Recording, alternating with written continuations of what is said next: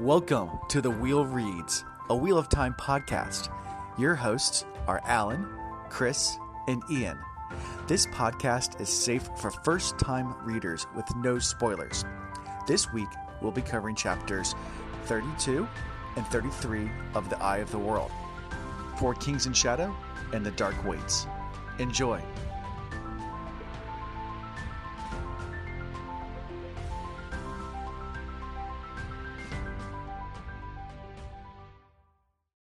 All right, moving into episode 16. Before we actually get into the actual real episode, some housekeeping items right now. I'm going to go ahead and announce that we have two new Patreons since last time we recorded. The first one is Watt Credits. He just recently joined our Discord and is big on, I guess, Twitter as well. I mean, I follow him on Twitter. He's currently doing a thing where he's going through every single, name every Wheel of Time character in the entire series. I think he's on Shadow Rising, but it's pretty cool to follow him. You can kind of see some statistics around characters there. And our second Patreon since last time recorded is DT. DT runs a trivia server on Discord as well. So if you join our Discord or look him up on Twitter, you can probably find links to his Discord where he does a weekly, or I think it's bi-weekly trivia. So thank you so much for becoming Patreons.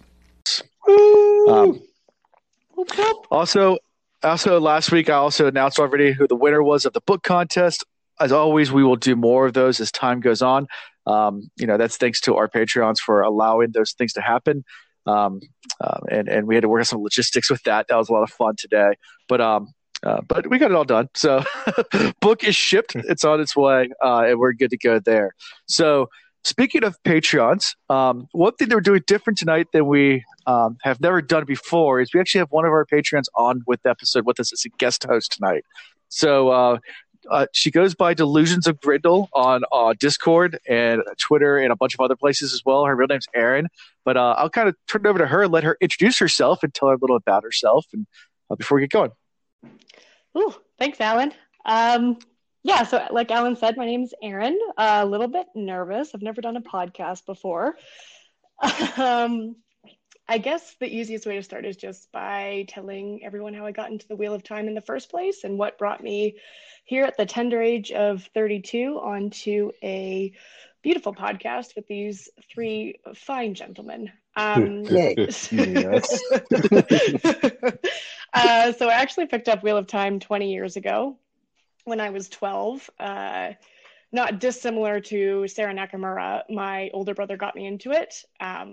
At that time, I think I was reading Redwall, big fan of Constance the Badger, and had tried to read Lord of the Rings a few times and just couldn't get into it. And he begged me to read Eye of the World because he thought it was something that could kind of eventually gateway me into Lord of the Rings. That never ended up happening, but it did temporarily lead me down a dark path of Sword of Truth, which I prefer not to think about now in my later years. But yeah, basically from the age of 12, I got into Wheel of Time. At that point, Winter's Heart was just about to be released, so that's book 9.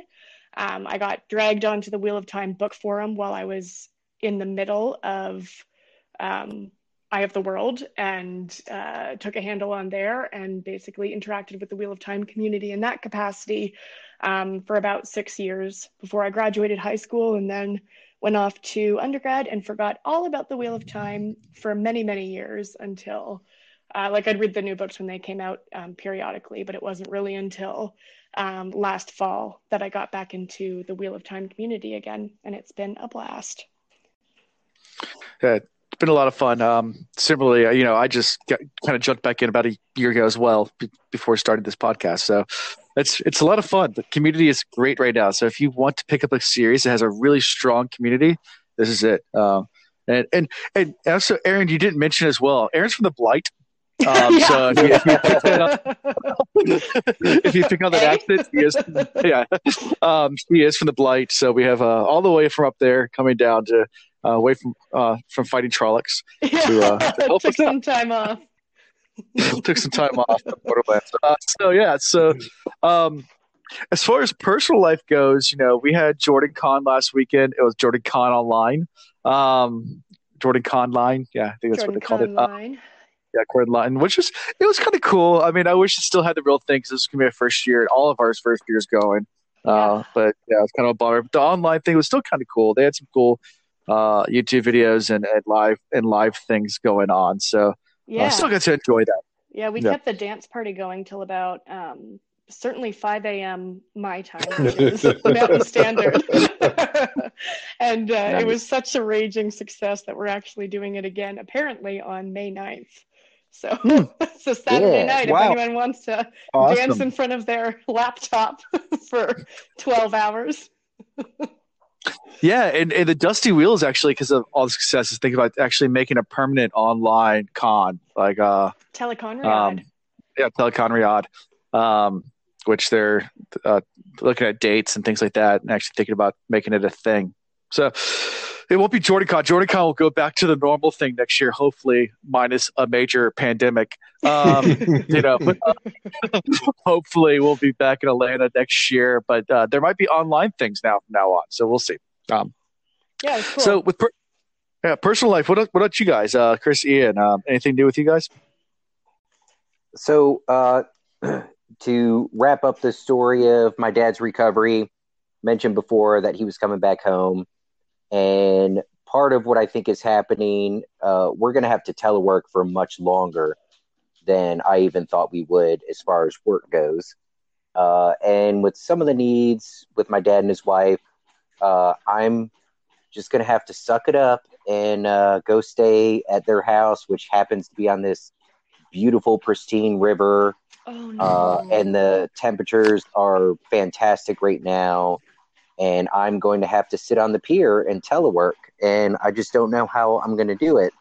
But with the jet skis and the rope swings and right. Oh my gosh, the sacrifices you make are just right. Really because good person. Yeah, because family and love and sacrifice. I like that word that you use. That I'm going to, but no. So I'm paying my dues though, because one of the things when I went and talked to them, my dad, everybody, that you got your laundry list for spring cleaning, but when you live on the water like that, the things you got to take care of before you launch the boats and everything. I mean, it's a hefty to-do list. And with him being retired, he can normally take his time with it, but he can't do any of that now.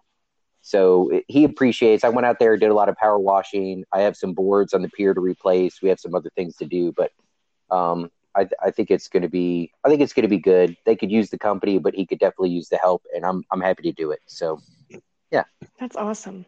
I'm so happy to hear he's doing better. Yeah, that is great. Yeah, he's doing really well. Yeah, good. That's great. How about you, Chris? Last Wednesday, I accepted a challenge to do a week-long fast. Ooh. So I'm ending my week-long fast as of tomorrow. Well, I guess technically tonight since I'm sipping on tequila, but as far as not eating whole food, it has been an entire week. And that's been pretty interesting to see whether or not I was able to do it. Like I was allowed one fruit smoothie a day, so it wasn't a full-out like water fast like I normally do. So that's been pretty interesting, especially since I normally do keto, which is all meat, no fruits. So to go completely opposite direction out of nowhere, cold turkey was very interesting. But it's been, easy to say the least. I've definitely been a lot more productive since I haven't been focused on food, which is awesome. I always feel that way when I fast, but especially, having an entire week and then having to 12 and 13-hour days trying to get seniors graduated, get online educating up and running, training people on how to use the things that they have to then go and teach on, troubleshooting through Zoom meetings, and then learning how to be a technology support specialist when I'm a systems specialist has been different. Computers are pretty intuitive for me, but it takes time essentially for me to dig in and find the issues, and to not be able to sit in front of the physical computer and do it is stressful because you can't use all the tricks when you're remoting into a desktop. So that being said, it's been very interesting. My life has literally just been about work and of course, church, we're Zoom meeting and GoToMeeting there, so we're still having great service there, and still facilitating with the group through different forms of media, and getting to spend time with a select 8 or 9 people that I do like physically has been really interesting, because you develop a different level of relationship when those are the only people you can interact with, and so you learn more of the good and more of the bad. So I'm definitely navigating people differently. So that's about it. I'm I will be grateful for when this is all over. But I don't know how much of life is going to return to what it was. So I'm just naturally curious as to what's coming next. Sure. How'd your interview go, Chris? And as far as the interview went, another bane of my existence at this point, the interview went well. It helps when you know all 3 people that you interview with. Newport News is large, but when you get in with a group, you kind of are able to navigate things really well, especially if you're an awesome networker, and that's one thing I kind of do well. So all 3 people that interviewed me, I knew. So it was an hour-long casual conversation about, if you don't select me, then you're just, not making a smart decision. No ego. No, and that's the thing. Like, I was trying my hardest to be humble, because I'm really not.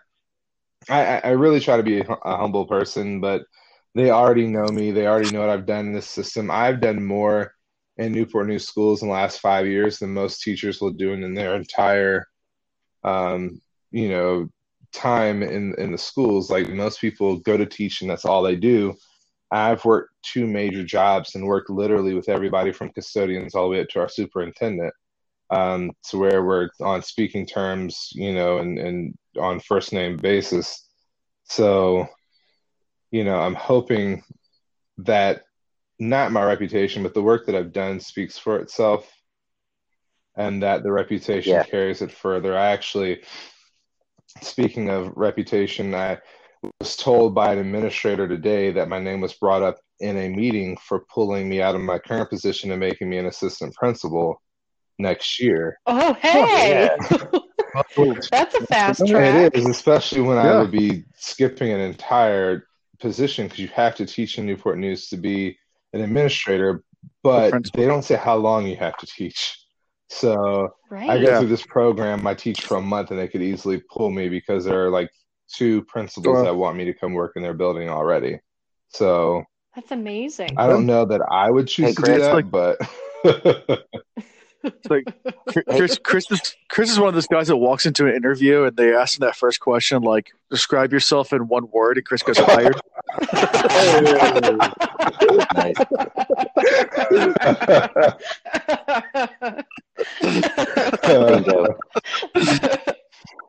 Yeah. It's like, my biggest weakness is I'm meticulous. What? That's not a weakness. Well, it is when you overwork yourself and you take a strength, you turn it to a weakness, and you make it sound like it's a weakness, even though it's a strength.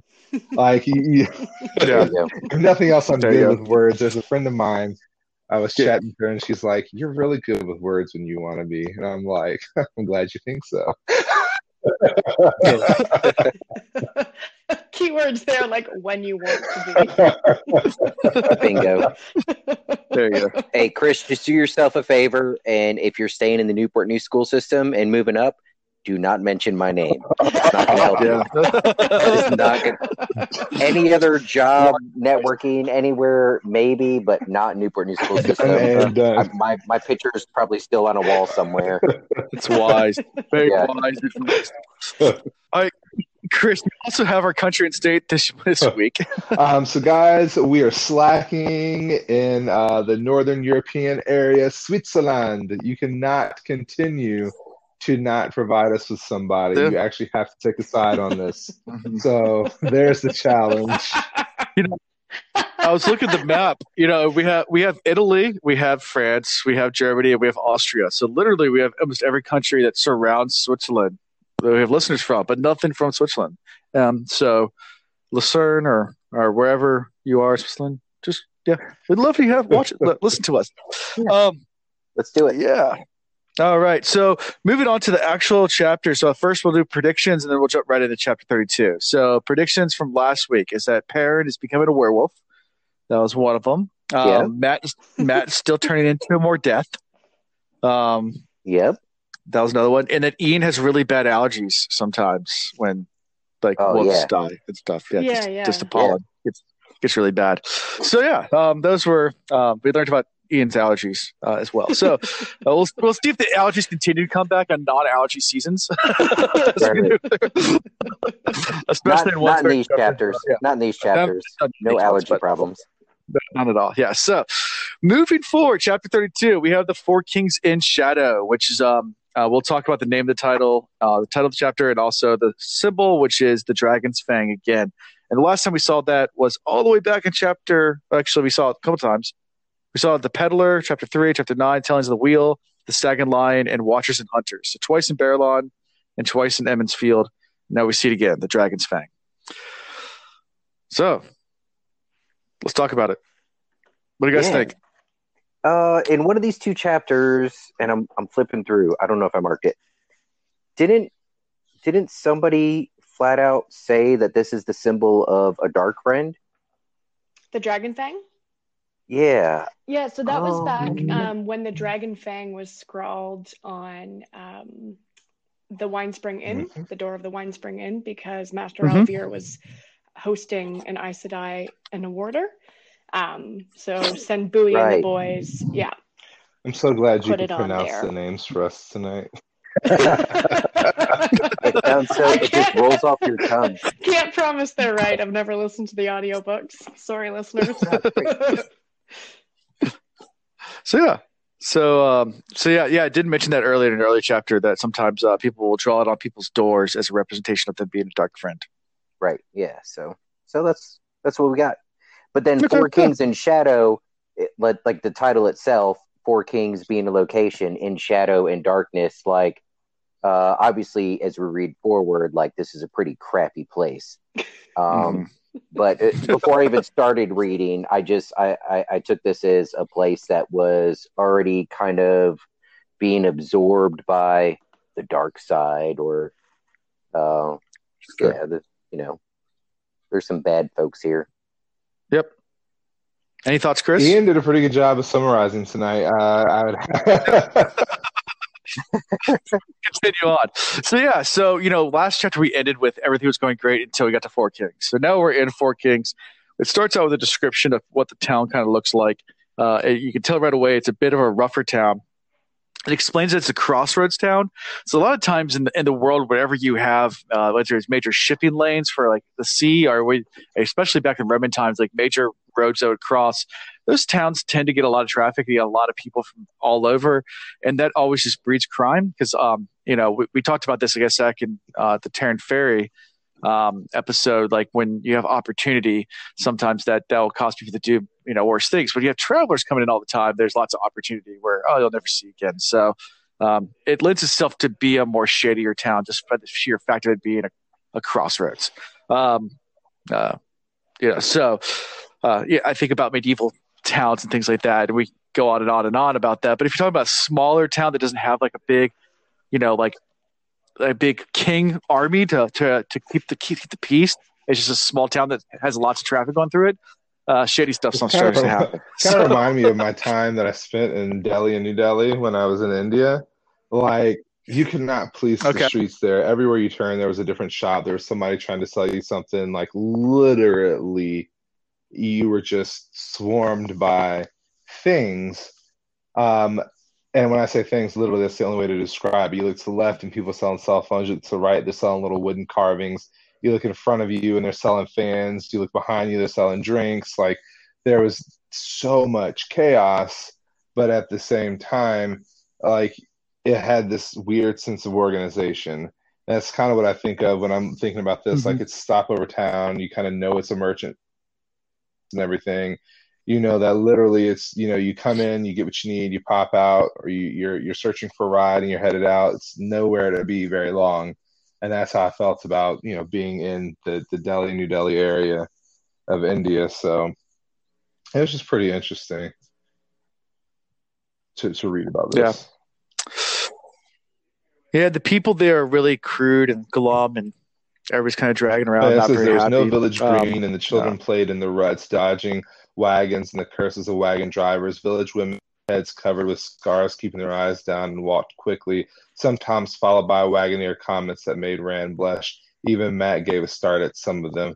But there's also no women stood gossiping over the fence with a neighbor. Like the imagery that he gives here, just like when I was in India, this is exactly how it felt. Like literally you could look, and this is kind of, going off the mark, but still on it. You could look to the left, you could see somebody like defecating in the street. You could look to the right and you see kids literally playing in the water where a mile down the road, people were like using the bathroom and bathing. And then, a few miles down the road before that, they're throwing trash in it. It's just like the imagery here really meant something to me, because I could see just these dirty streets and these like homeless kids and these kids with needs, and the people, like literally the women in clothes covering themselves almost head to toe and not really engaging in conversation. So it's just, even though there's millions of people around, you feel like you're in your own community within yourself. So It's pretty interesting. He said heavy shutters on the house had not been opened in so long that the hinges were solid lumps of rust.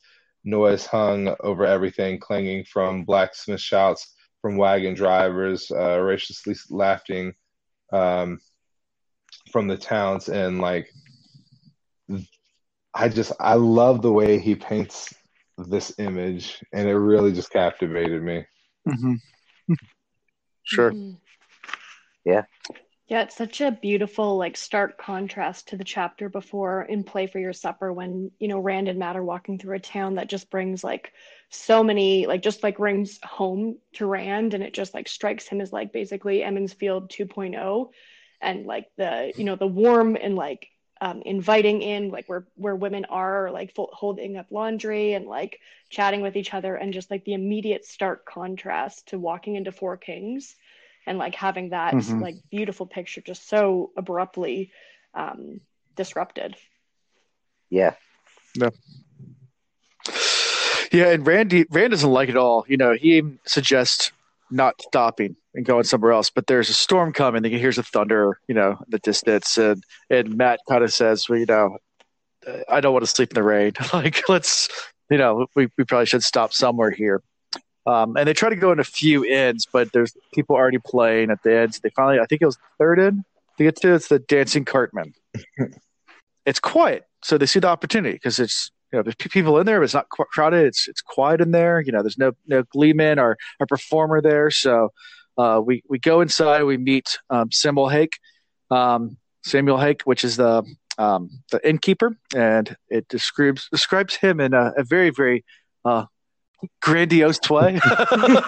Such a wonderful guy this Mr. Hake is. So let's talk about this. So first of all, it was the fourth inn. Okay. Not that matters too much, but I do know eventually they touched on it. But one of the first things that jumped out at me when they were describing him was that he was a lanky, like thin type innkeeper.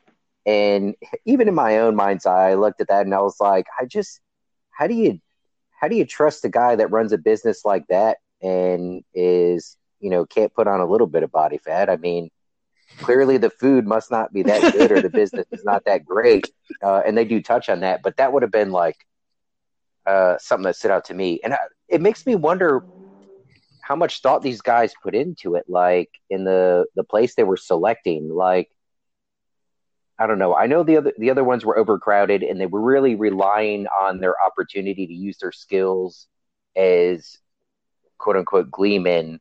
But at the same time, they have to be considering all the dangers that are out there. And like, I would have walked into this place and looked around and been like, nope, not this one either. Like, I don't know. It just, I guess they had to end up somewhere, but I'm surprised that they went with this one. So talk about sketchy inns. This just reminds me of a story. So when I was traveling through Southeast Asia, I was in Malaysia, in Kuala Lumpur, KL, which is the capital of Malaysia. And we get there, and I didn't have a place to stay. So, because I was on a sailboat, but the Kuala Lumpur is way inshore, so we took a bus there. So we needed to find a hotel or a hostel, a place to stay. And I didn't do research before because, like me, I just say, I'll just figure it out when I get there. Which is sometimes a really good idea, sometimes a really bad idea. So we're just kind of walking around Chinatown in KL, and we find a person, that speaks English, and we said, yeah, we're looking for a hostel or a place to stay. He goes, oh yeah, my friend owns a hostel. Follow me. So we follow some random local, and he takes us into a Chinese restaurant. We're like, okay, this is the restaurant. He goes, keep following. It takes us through the kitchen. Like, we go through the kitchen, and then there's an elevator in the very back of the restaurant. And like, we hit the button to the elevator, go to the top floor. It opens up. There's some guy like in a wife beater. All the lights are flickering. He's like watching TV. I was like, no, I'm good. I'm going back down. I'm like kidding you where it is. So that's exactly what happened here. But instead of saying, nope, I'm good, just kidding, Rand goes, I can play the flute. And Matt goes, look at me juggle. Like they're still trying to sell it. Like, I don't know. But anyways, here we are. And the sketchiest place so far that I think we've run into in this entire book. And this is where they chose to stay. Right. And to make things even worse, the casual violence towards women, the bartender or barmaid comes up and he backhands her just casually, and that's always just fun. That makes you seem like so. Yeah, that's something that I thought about for a while after I read it the first time, listened through again. And then I try to put myself in the shoes of, all right, what if I were on this quest where I knew I had to go, like this was just a stopping point, right? And I was playing some big role in this huge ordeal that might make or break mankind. But at the same time, I'm in a place like this where like there's all this cruelty going on. And I've mentioned before, like I've just always naturally found myself sticking up to bullies. And so it's hard for me to keep my mouth shut when I see something like this going on. I mean, even if I'm outnumbered, outgunned, like I just can't help but like when he backhanded the waitress, if I were in that position, even though I knew, all right, I just need to make it through this and move on to the next place.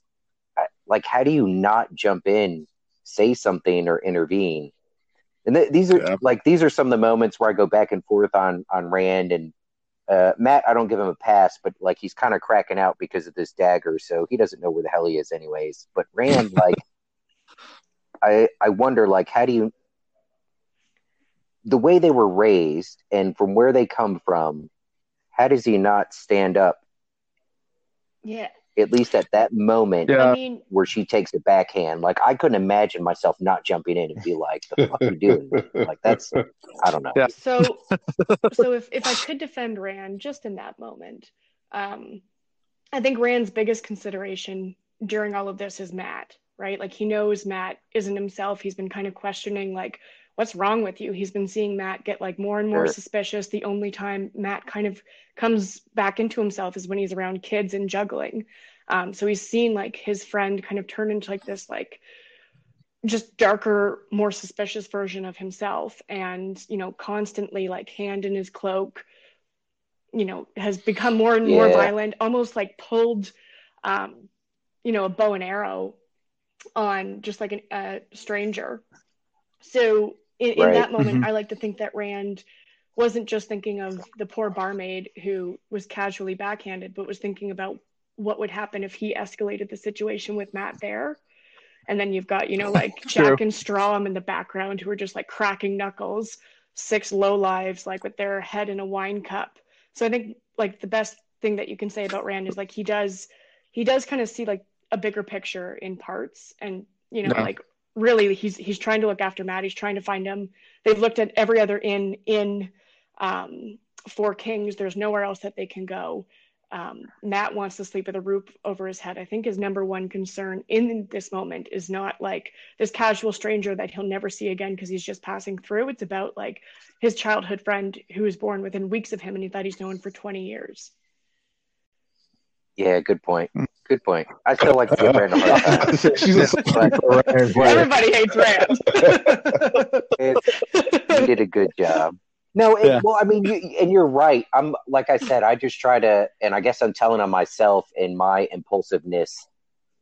Like I think I would have thrown all that to the wind because like there's certain things where I draw the line, and that's a big one. Certainly way across the line for me. And I would have said, well, forget everything else we're working on here. This guy needs to be taught a lesson. And maybe that's a fault of my own. I don't know. But I would have a hard time watching that without jumping in. Yeah, absolutely. Right. And at first, Hank doesn't even want him to perform. He's like, I got a dulcimer that's coming in, and and I don't need your talent. Trying to shove him off, and then he eyes the sword, and changes his mind. And he keeps eyeing the sword, and then thoughtfully eyeing Rand and Mat. His gaze clung to the heron-marked sword before he pulled it away. Tell you what, he said finally, you can have a couple of pouts and an empty storeroom in the back. Rooms are too expensive to give away. You eat when everybody's gone. There ought to be something left. Like I had that highlighted because the minute I saw that sentence, I was like, yep, dude's up to no good. Shit's about to go down. He's about to rob him. Yeah. It's like he looks at it and dollar signs. Like little cartoons. It's like. So then you also see the two large bouncers that they have that Hank has as well, his muscle, and they go up to start performing, and of course then Hank starts to eye the flute as well, and he gets more and more excited about all these things that he can obviously steal. But as they perform, the inn starts to fill up, and it kind of goes into this nice scene where the people are coming in, they're shouting, they're fighting over juggling and songs, and they're different names of songs. I gotta say, like before we go that far, you got to give it to Tom, our secret hero in the background, who is still alive and will be coming back soon. Yes, because he's given these two skills that in the time that they spent on the river and the little bit of time they spent together, these boys have become artists. Like, and the thing is art is not something that can be learned. We know it can be developed. So he realized that they had different skills. But the thing that he did teach them was that they had the power to negotiate. Because though they ended up at the palace, they got the greater tasting food. And they have literally made their way fairly quickly towards Caemlyn, using the skill that they were provided or were taught. So, like, I got to give it to my white mage in the background, who will be back soon, the thievish mage. He's coming back. He will be back, I promise you. Tom the White. I promise you. Yes. Oh, there we go. Hashtag TT Dubs.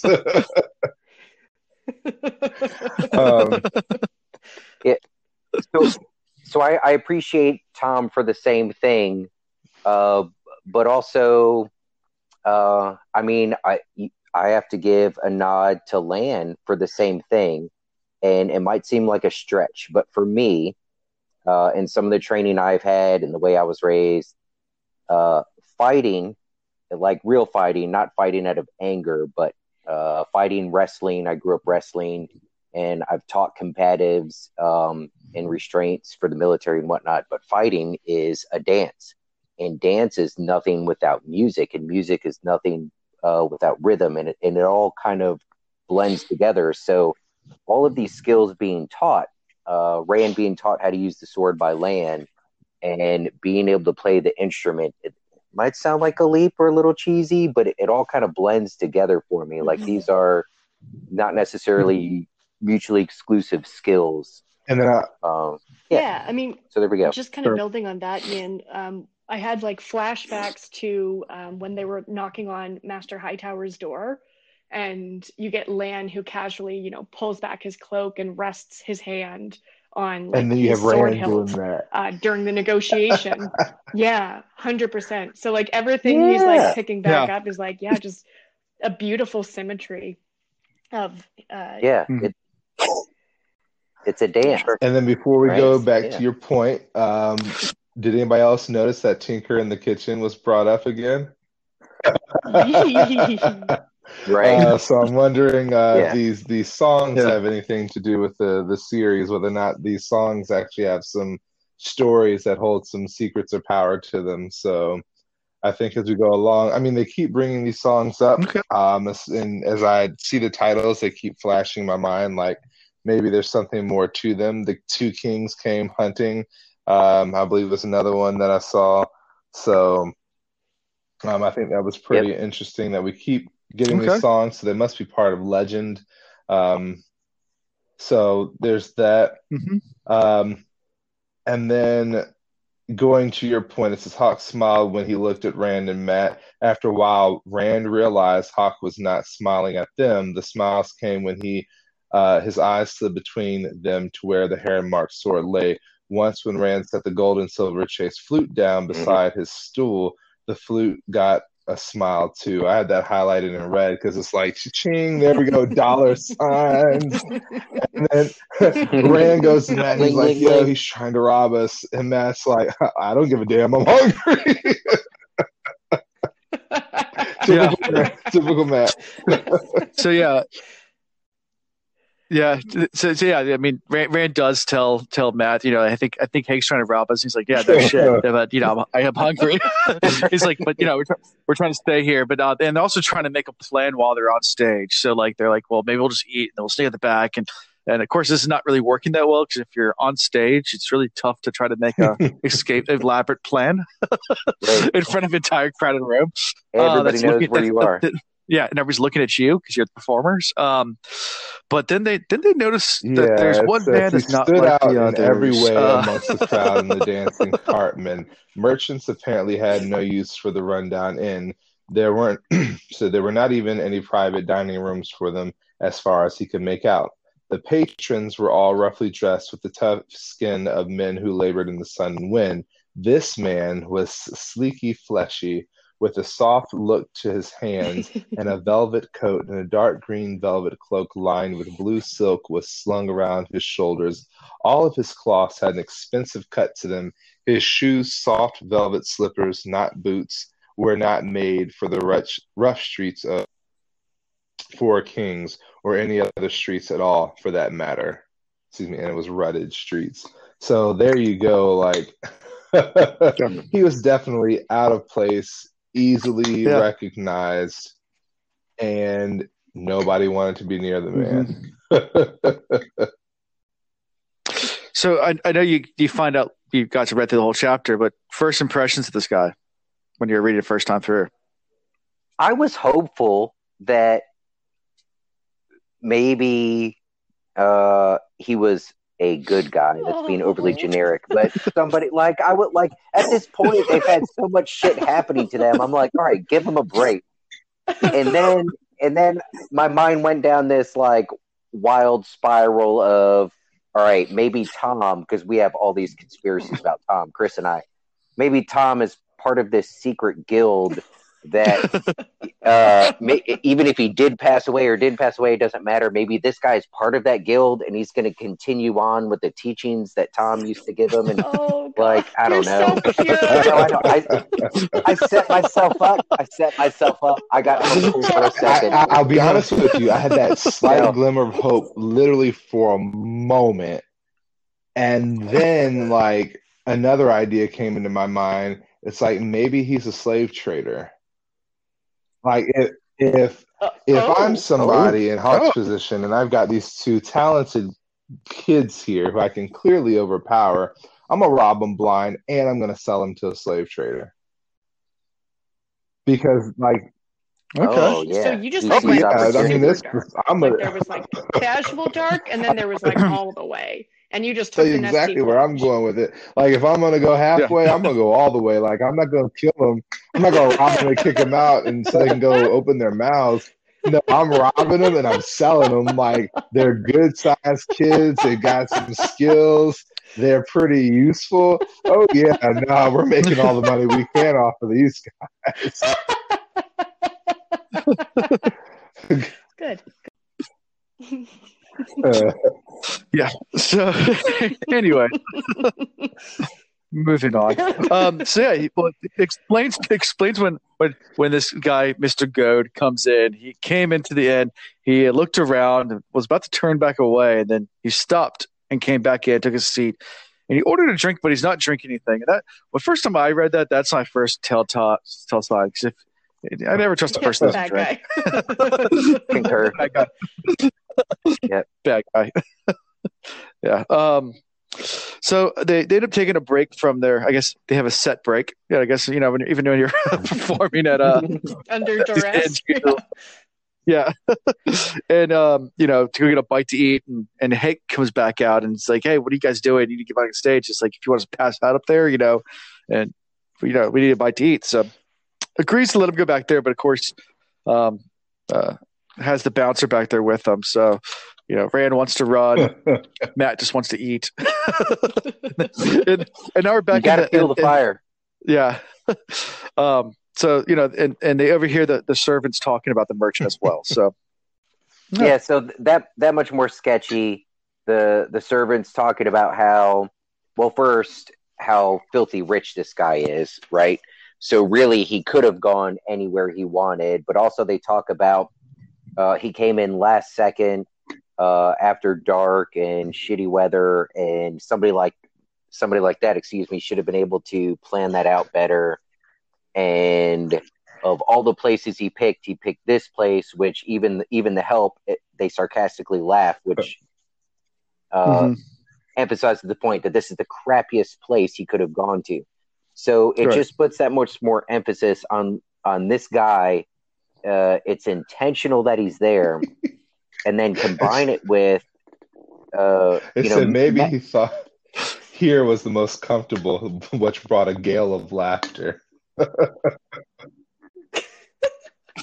Oh yeah, no, exactly. So everybody's in on it. They're like, okay, yeah, there's some other reason that he's here.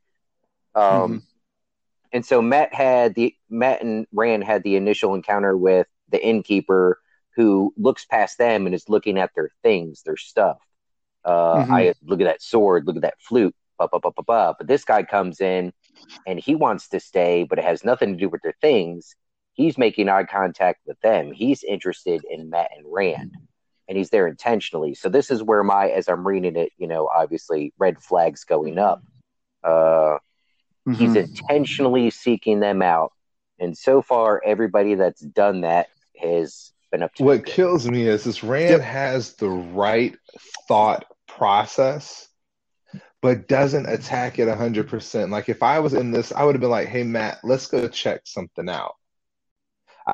And Matt with me, we would have hightailed it out, because it says he goes in and he looks at the coach doors and you can see the name Hal Goad on it.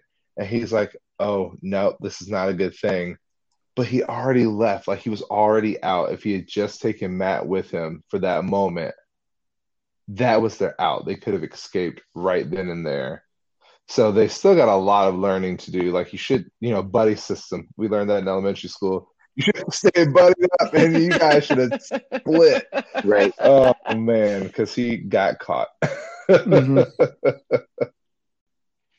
Well, Matt was buddied up, but Matt was buddied up with his bowl of food. And you weren't going to pull him away from that at this point. So, yeah.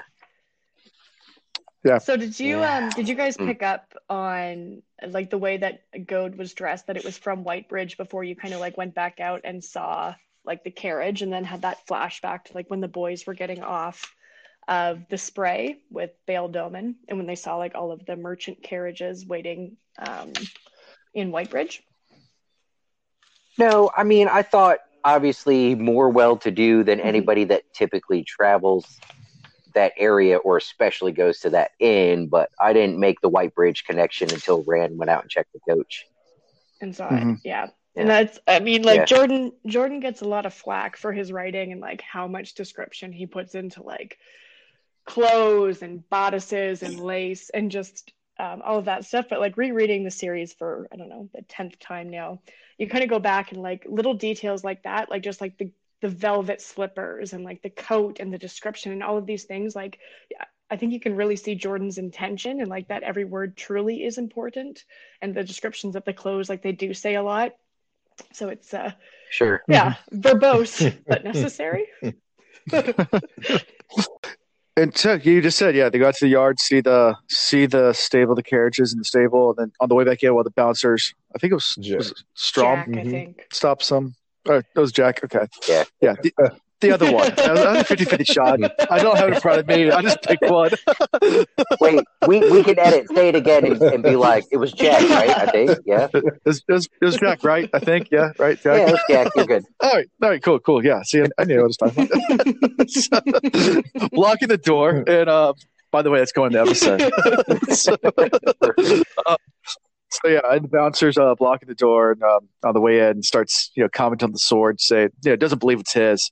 And they're taking bets on how he got it, and Rand obviously knows that this is going down tonight. There's if they don't find a way out of here, that they're going to get robbed, if not killed. Said, me and Strom got a bet. He said he figures you stole that sword from your old grandmother. He said, I figured your grandmother kicked you around the pig pen and hang you out to dry. It's this nice long yet, boy. So you're right. Like as soon as you read all that, you're like just that pit in your stomach. Like it's, oh my goodness. It's not if it's going to happen. It's just when is it going to happen? So, and Matt remains aloof to life. Sure. He comes in and he's like, he's from Whitebridge. And Matt's like, oh, okay. Still have a piece of beef at the end of his fork. He's like, I'm going to finish this food real quick.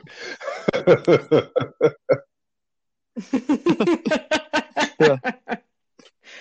And then Rand says, I think she might be a dark friend. But before they could talk more, Hake comes back in, tell him to get back on stage. That people get upset. So, and when they go back in, you obviously see Goat is happy to see them again. So, creepy. You could tell that he was a little bit restless that they had left. But yeah. So they're trying to figure out how to get out of the situation. It kind of goes on throughout the rest of the night. And whenever they make eye contact with Goat, like you said, creepy again, he gets amused. So, Goat's now smiling at them, getting little smirks, which is even more creepy. So it goes back to your whole slave trade. I don't know how much the boys like him. I'm wondering like how often this little trick has been run on people because, Rand makes the observation. He said he had never realized before what a good trap an inn made. Hake, Jack, and Strom didn't even have to keep a close eye on them. The crowd would let them know if he or Matt left the dais.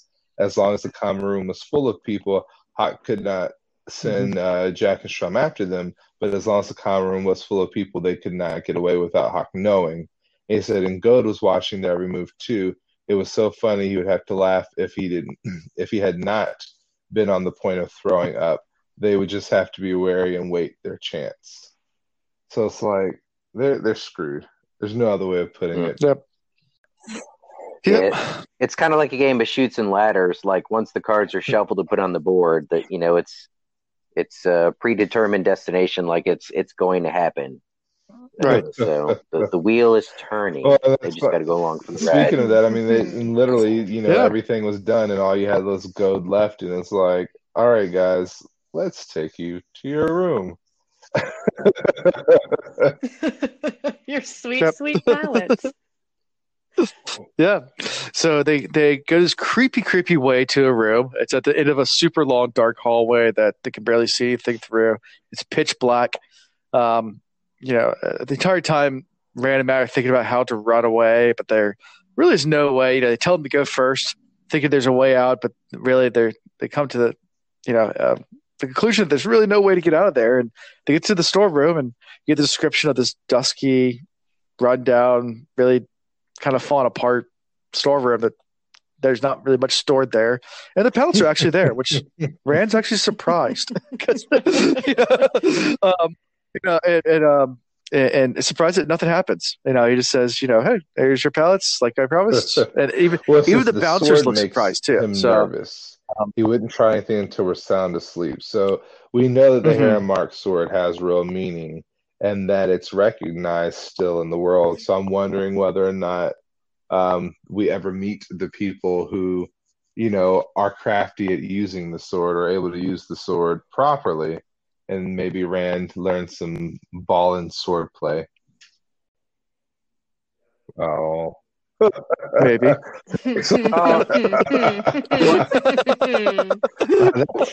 That was a I think there's a couple of layers because to that. Aaron, it's worth coming with information tonight. It's not for you.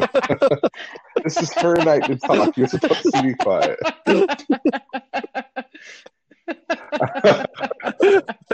Sure. So Alan responds with sure, and Aaron's response is, maybe.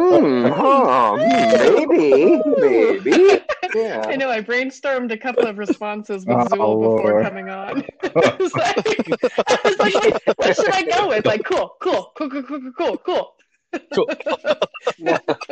Every once in a while, just drop a, holy shit, that's amazing. How did you come up with that? What? Yeah. Oh, that's great.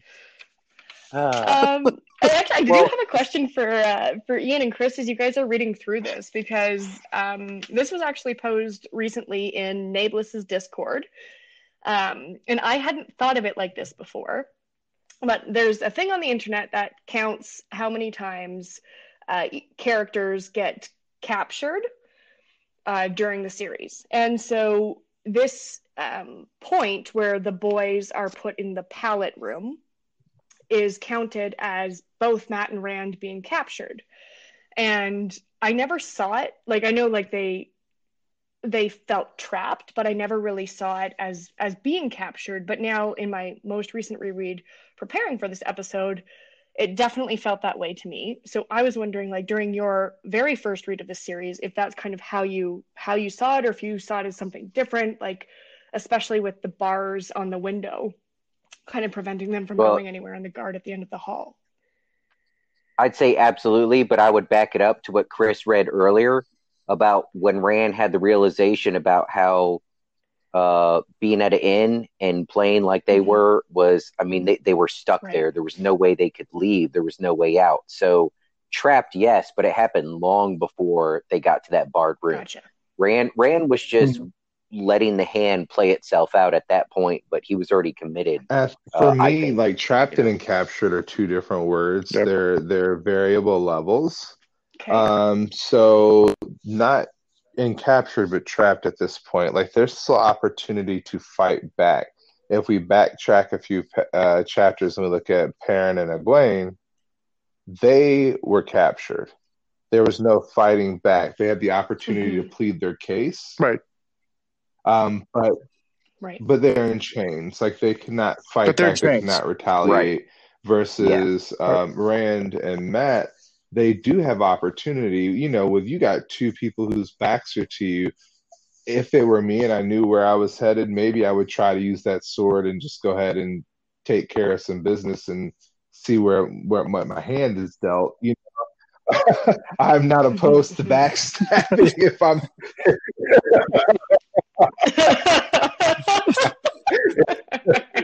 If it means to save my own life, you know what I mean? And you know, Mat had his dagger and he still had his bow. Yeah, I would have Mat drop back, you know, pull your bow out, and because the bow can still be effective as long as you get enough distance to draw and fire. So, you know, and of course they're not war-hardened boys, they're farm boys. They're not thinking like this. They're sheepish. I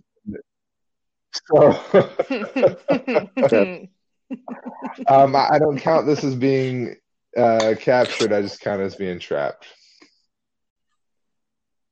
Because there's like they're not physically confined. Would that be a good, like, even though they kind of say they still have weapons, and like it wasn't like like if you're not like, it's one thing if you put in a cell, but you know people get put in a cell with their sword with oil and fire. Like literally, you got one guy guarding you. I would have thrown it right on him. The oil would have broken on him.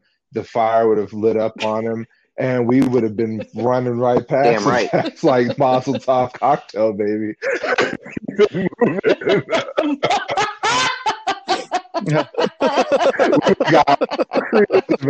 Blood and acid. And we would have made it out of there.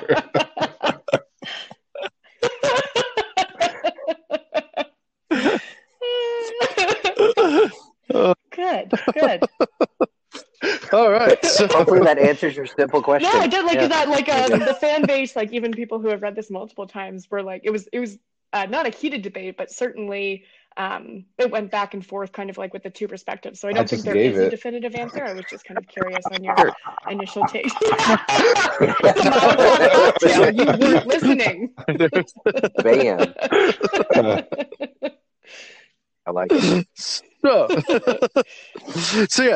they get into this room. Rand wants to block the door. They find some splitting wedges for splitting wood, and they're able to shove them underneath the door to kind of bar the door. But they realize the windows are barred, as we talked about, and they're not budging. Which I feel like this is like, it's dumb. There's a lot of plot armor in the scene. Let me talk about my feelings. Like this room has nothing in it except for just what they need. Like there's nothing to block. Oh, there's some random wood splitting, and then some random crowbar. Just there we go. Like I feel like I'm in an escape room, and they usually put some items in here to let you try to go. This is a storeroom. There would be.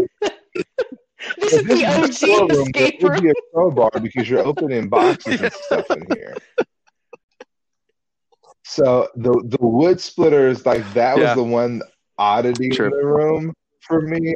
I was like, no, I don't get that. The crowbar I can justify. Yeah. The wedges. I mean, they were yours. Okay. So. No.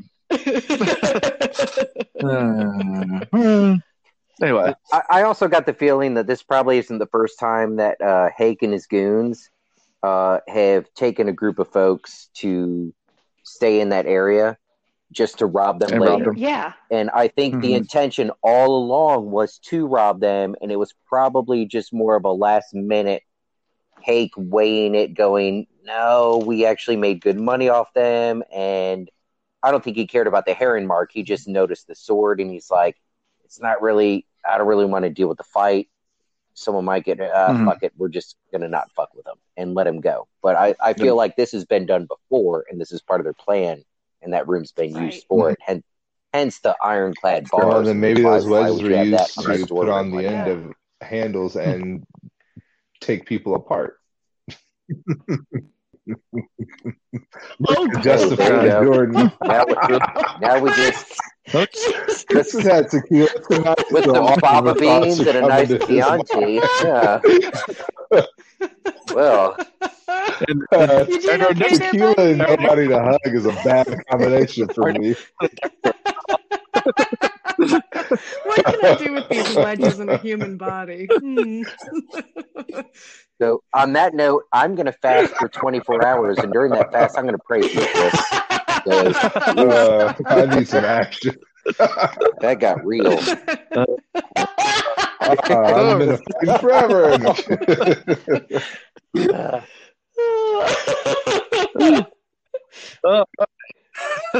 Remember, if you're listening to this 3 years from now, just remember we've been in quarantine for a while, so it's affecting us. And 3 years later, Chris eventually got some.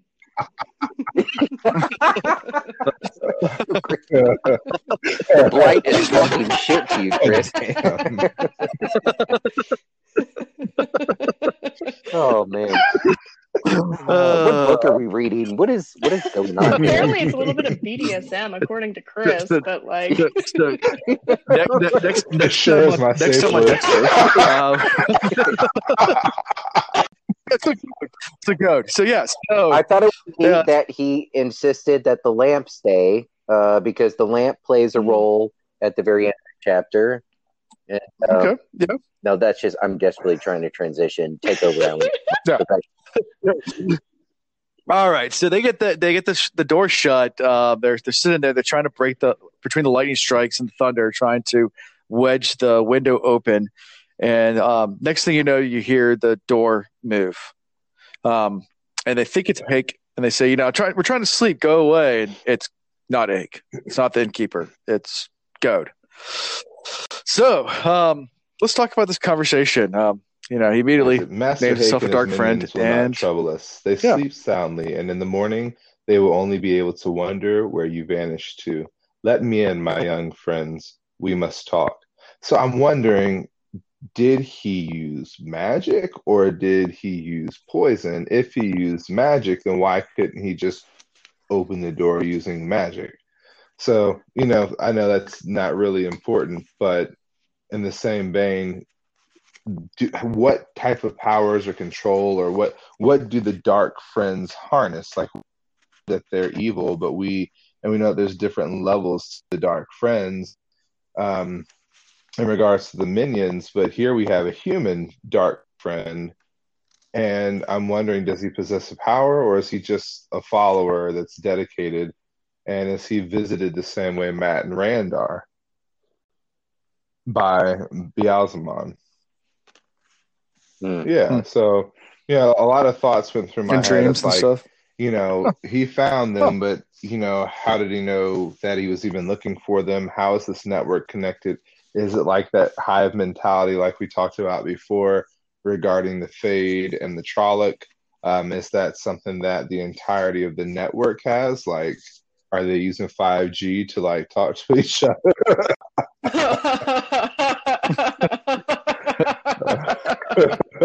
Some advanced 5G like dark friend shit. But the boys come back and say, we don't have anything to talk to you about. Go away and let us sleep. Really, you thought that was going to work?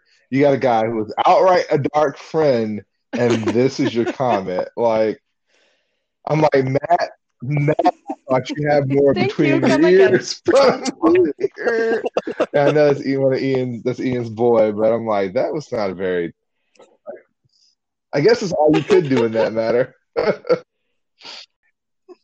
You hit the nail right there. Like, that's all you could do at that point. Like, they realize they're stuck. They're at a dead end. As of right now, as far as they know, the only way they can get out is to work their way back out that door down the hallway, which now this dude is there. So you got to try and get him to leave. He hasn't totally revealed himself quite yet as being this dark friend dude. She's like, go away. But then Goad just wasn't very subtle about it. Just jumps right in about who he is. Not only is he a dark friend, but he's like a rich that he's after them. Like every one of his fingers is covered in gold rings. Yeah. Like if you go back and read the description. So, like this shit doesn't faze him. Like, you boys are going to listen to me, your little farm boys. So you've got a person that's elevated in power in his mind because he's a dark friend that's been chosen for this particular task, and he's got money. So he's got status and then a self-sense of importance, which you know how that can be. Yeah, that entitlement, though. Yeah. And he starts out, making some pretty bold offers. He offers them to be dreadlords, which we've learned from previous chapters. That's pretty high up. Yeah. In this high up. Do you have any thoughts on what dreadlords are?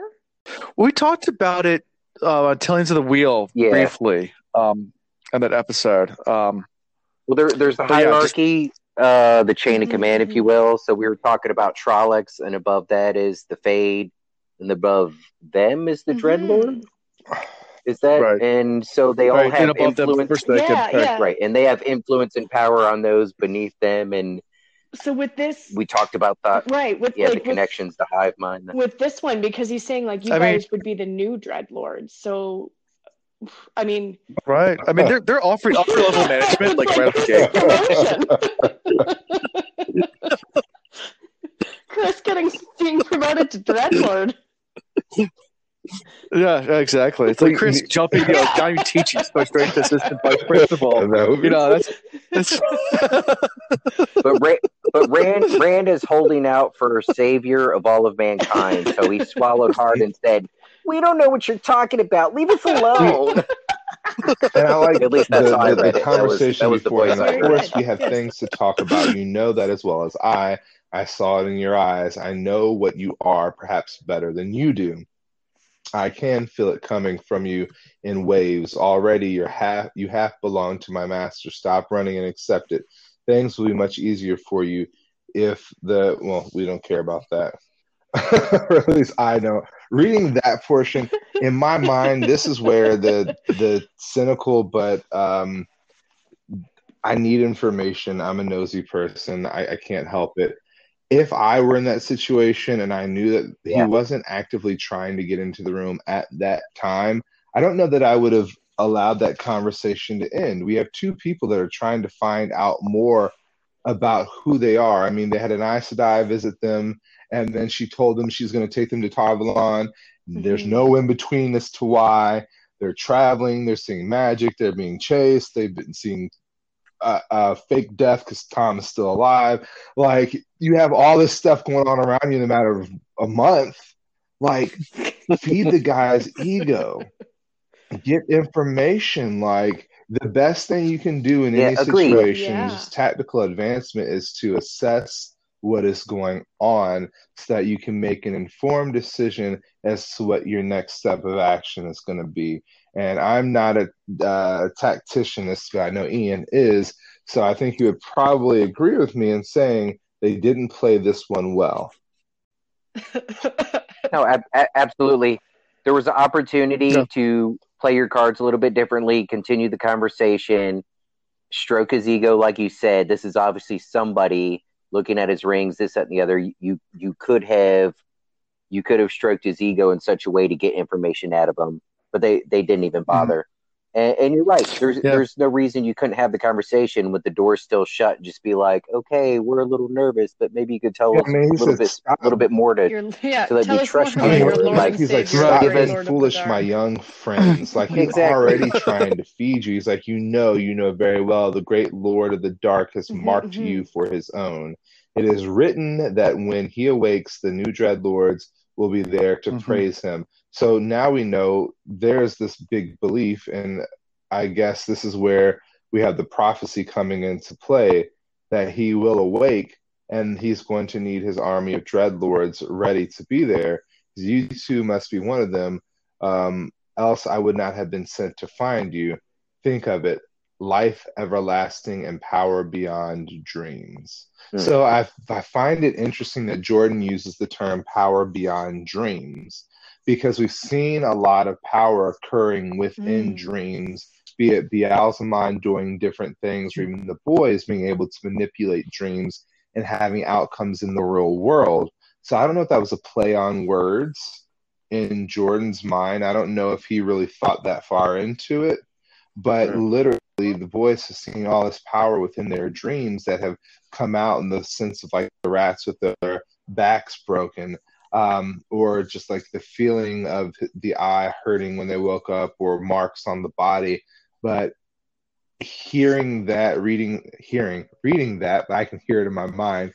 Reading that, I'm like, power beyond dreams. I would have been intrigued. I would have had to definitely play into that, and just get more information. For sure. Agreed. Yeah. I concur. And he said, I tire of this. You will submit to my master, to your master, and you will be made to, or you will be made to submit. So it's almost like there's already a sense of ownership. Like the boys, it's part of their destiny to submit. He said that would exactly, and he uses the term, the great Lord of the Dark rules death, and he can give life and death, or death and life as he chooses. Open this door one way or another. Well, we don't care about that, but at the end of the day, the idea that he can give life and death, or death and life as he chooses, just speaks to the power that Beelzemon holds over his followers. It's almost like, akin to Jesus or something, where like literally he has the power to, bring you to life. He is your salvation. And it may mean he can physically manifest. Maybe he's got, what's the word for it? When you have power over death, necromancy, like maybe there's some of that type of power involved too. So Yeah. Well, yeah, especially Anakin, if you come to the dark side, I will save Padme. Well, yeah, I mean, like going back to even the prologue and everything that Elin Morin is telling Lews Therin about being able to bring back Ilyena and like the power that the Dark Lord has. Just kind of like, you heard that at the beginning, and then you get that being reiterated by this like fancy little friend of the dark. The Velveteen friend. Well, here's the thing. They just Matt keep was dangling weak the on carrot. this. A lot of I have to say temptation. Matt disappointed me. So once they start, that's when Matt comes in and says, Maybe. "Yeah." He says, "Maybe you should just say." And then get away later. And Matt just ran. There's no way out. Oh. Matt deserves Maddie. to be gets next. Maddie C. Yeah. Do you think it would have been that easy to just say yes and get away later? I don't know. That actually would have been my strategy at that point, kind of going along with what Chris was saying. Oh God, you really are. I would have encouraged the conversation a little bit more. I would have buttered him up. I would have played to his ego. I would have even thrown my friends under the bus at that point and be like, God, I'm so glad we ran into you. Like, yeah, you're right. We ran into this Aes Sedai and she's filling us with all this bullshit and I didn't know what to believe. But like, I'm glad you're here to, tell me like what the real deal is. Like, let's talk about this. Just enough to get out of the inn, and then I'd have busted out the sword and the dagger and the bow and lit shit up. But I would have, once I knew I wasn't going to break the bars open, I would have tried to be a little bit sneaky until I found an opening. Right. Even with an unknown, Matt had a point. Even with an unknown amount of men in the hallway with Goad, because you didn't know how many men he was able to fit in the two carriages. Remember, at this moment, you can't know that in a paragraph Rand is about to have another boom moment. So before the boom, you're at the end of the road. There's literally nowhere else to go, and you can't get that window open. So it's like, I don't know. When I was a kid and I was scared of monsters, I wouldn't talk myself out of it by like saying there are no monsters. I'd be under the blanket talking to myself, going, "Okay, if a monster actually shows up, I'll make friends with him. I'll pretend we're best buddies, and he could teach me his monster ways." Like that's how I like psychologically got through this.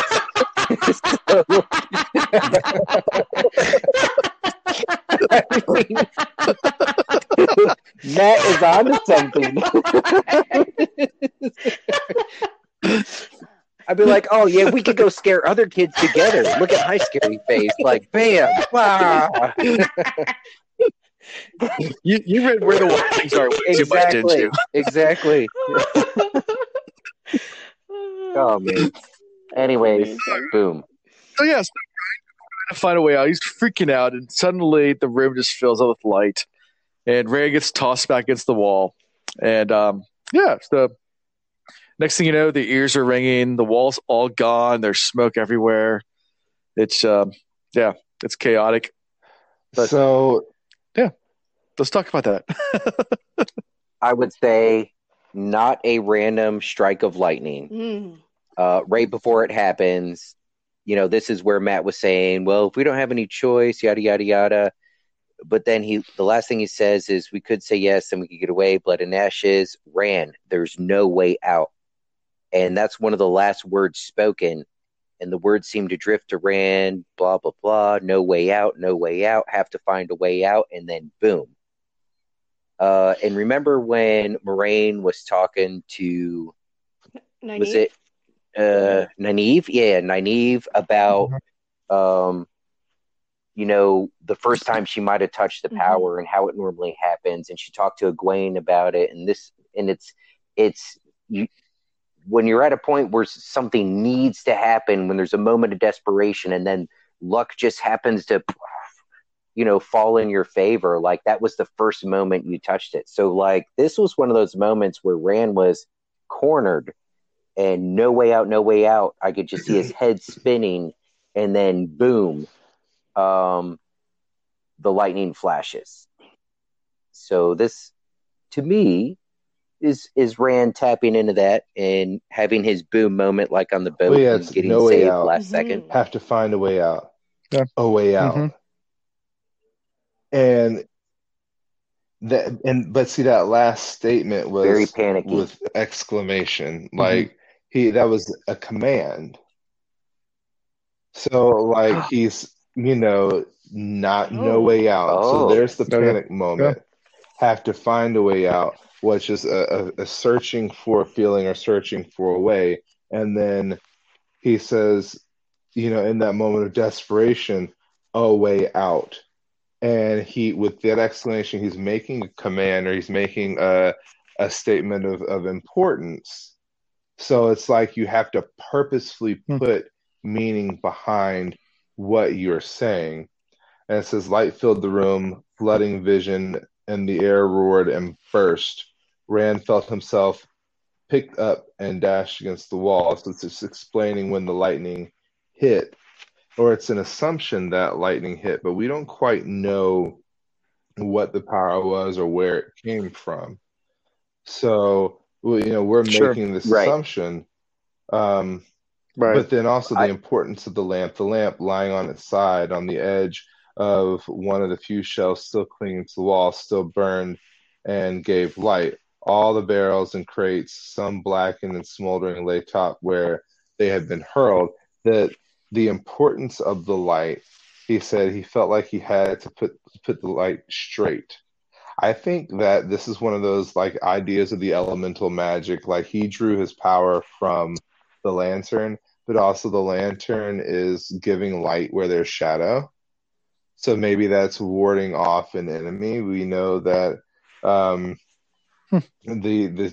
though light does cast shadows, it also will, essentially give you moments of peace in that.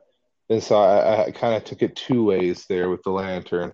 And I'm not quite sure which one is right, be it elemental power, he received power from fire, or if it's just like wanting to make sure that there's light in the shadow to make sure that the Fade wasn't able to get him. Like maybe there's the fear there and that, was quieted by this light. So there's just so much running through my mind with this because it was a quick scene. I read it so fast I had to read it 2 or 3 times. But at the same time, it's like, damn. Well, maybe Tam's teaching finally crept in on him. What was it? You focus on the single flame, the flame in the void, yeah, and the void, the flame in the void. Think about that.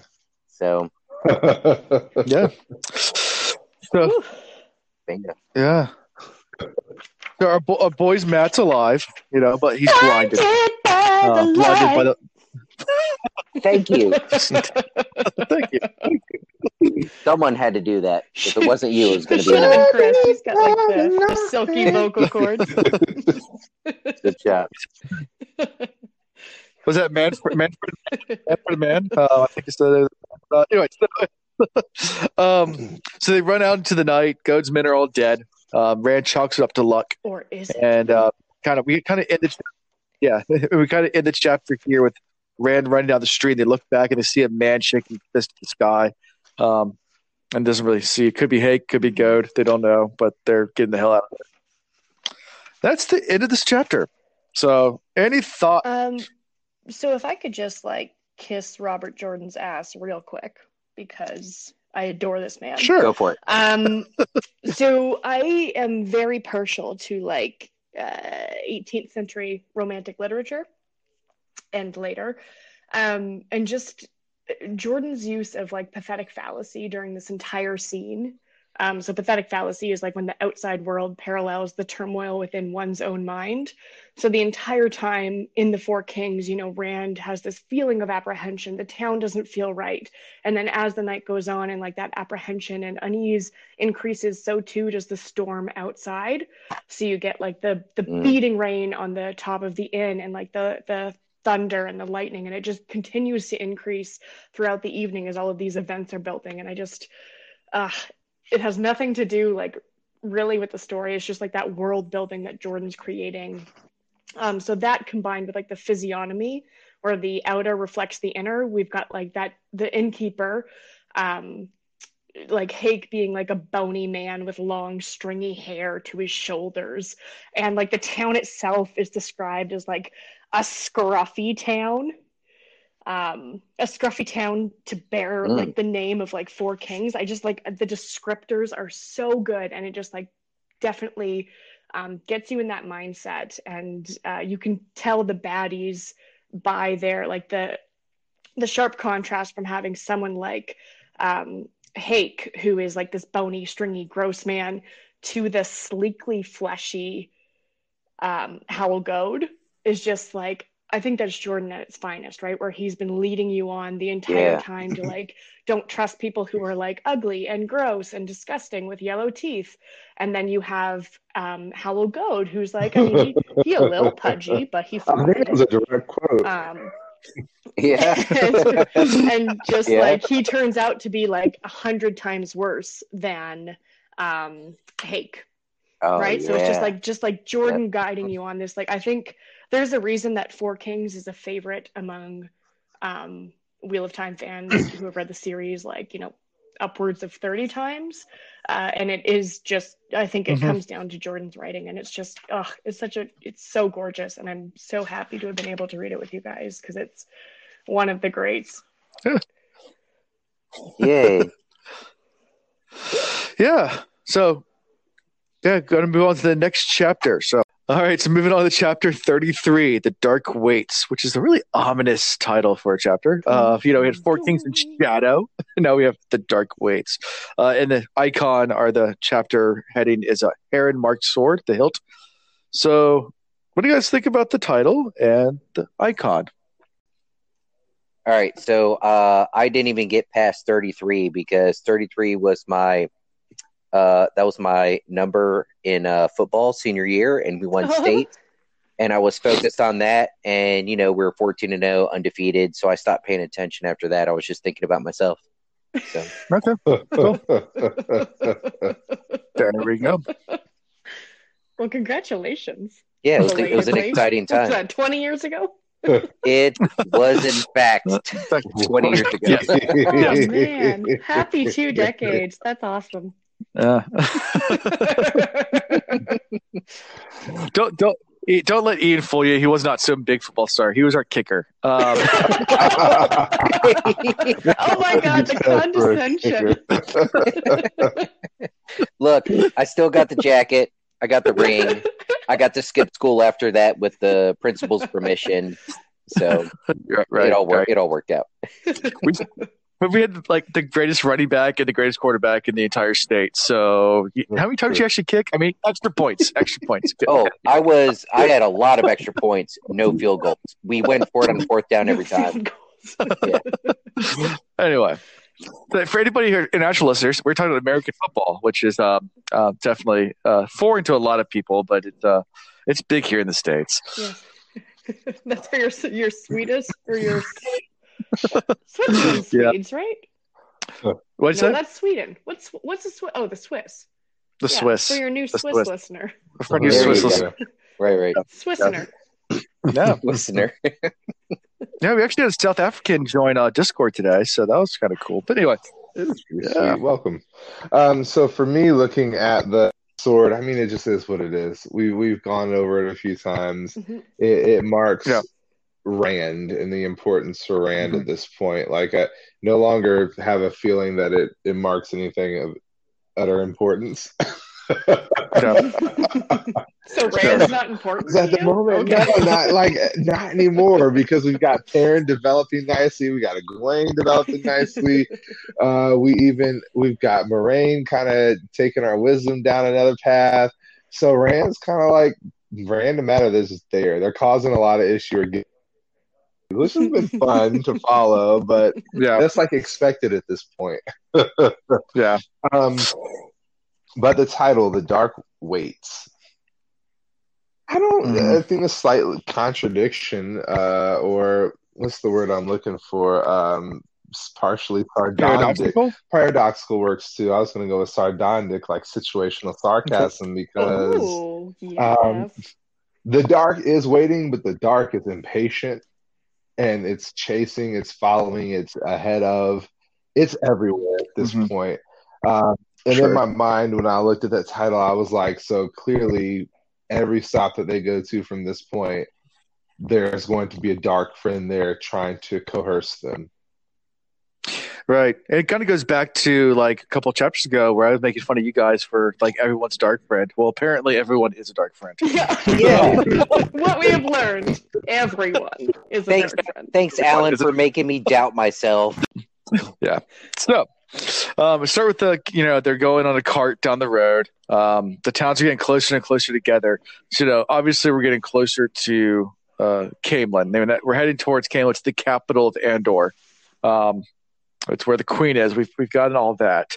And whenever you're getting closer to a major city, if you ever have gone from rural areas to city areas, as you get to the suburbs, the towns get closer and closer and closer together until you're in the city. So that's a good indication that the towns are getting closer, that we're getting closer somewhere. So describe the villagers in the village. Matt's super suspicious about merchants, and you kind of start with the Queen's Guard strolling by. And Rand doesn't recognize who they are, and this guy who's driving Master Kit is a little bit taken back by they've never seen the Queen's Guard. They said, "Where are you from?" And of course, immediately Rand goes, "Oh, we're from the Two Rivers," and Rand immediately regrets it. Why tell him that?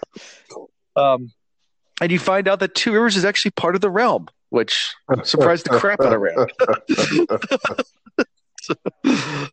So let's talk about all this. That this first scene with Master Kenshin on his cart, and they're kind of just driving towards Caemlyn. Yeah. Well, I like to go back first. There's a statement. It has to be the light. It has to be. So we have this internal dialogue that Rand is having with himself, because I think he's now kind of realizing that there's been so many coincidences that occur at one time. And so there's this dialogue that he's having with Matt regarding his eyes, and are you able to see? And Matt's like, not much, not unless you look almost right at the sun anyways, or excuse me, he's talking about his condition. But then there's just that internal monologue where it's just like now questioning what actually happened. And it's very brief, but it's still there. And it's italicized, so that automatically drew my attention to it. So we know that Rand's now having this realization that he might be a little bit different. And his little bit different may be beyond just seeing Ba'alzamon, but there's a recognition that maybe he is tapping into a power. And now I think he's trying to convince himself a little bit more, as he's done in the past, that he's not touching into anything dark, but he's now touching into the light. And maybe they're one and the same. Maybe we don't know. Maybe the wheel weaves. Maybe they're interlocking. Maybe it's all one source of power. But at the same time, he's really doubting himself. And in this moment, it doesn't seem like it's a big deal. But that really stuck out to me. And then we get to the Queen's Guard passing. And like you said, this statement was made. He was like, how do you not know who the King's Guard are? And he's like, well, we're from the Two Rivers. And he's like, that's far off, all right, almost to the border of the realm, but things must be worse than I thought if there's places in the realm where people do not recognize the Queen's Guard, not like the old days at all. And recognize is italicized because there's a level of importance to what the King's Guard once was and what it has become. So we can see there's some dissension. We can see that the hierarchy is kind of beginning to break down. And I don't know if that's because there's been so many false dragons and the Queen having to dedicate resources to fighting off all of these false dragons that, the Queen is diminishing her, her armies and such, or they're so spread out and they're having to fight these continual battles. Or if there's a growing lack of importance for the Queen in the hierarchy. So, there's not enough information here to draw or ascertain exactly what's going on, but it brings to light that there's not as much power for the royals as there once was. Huh. And it also points out how remote the Two Rivers actually is. I mean, people have heard of the Two Rivers, but it's way out there. Where, if you think about medieval, or with this, you say medieval, most people point to this Renaissance era type society, versus medieval. But anyway, any of those types of societies before modern society, before Industrial Revolution. Anything that's that far in the borderlands of your realm, some people might even know you're technically part of the territory. Like, you think about like the maximum, stretch of the Roman Empire. I'm pretty sure the parts of the Roman Empire didn't even know they were under Roman rule. So, before we started this recording, I mentioned how this chapter, even though it's quite long, to me was kind of like a transition chapter. It's kind of like if you ever been tubing, you go through some rough rapids, and afterwards it gets kind of calm, and you're just kind of going along, and you got more rapids coming, but until then you're sipping on your drink because you're like, I'm going to get some sun and hang out. And I think what messed me up is early on, like right when they start talking about the Queen's Guard and then realizing that the Two Rivers is right on the edge of the realm.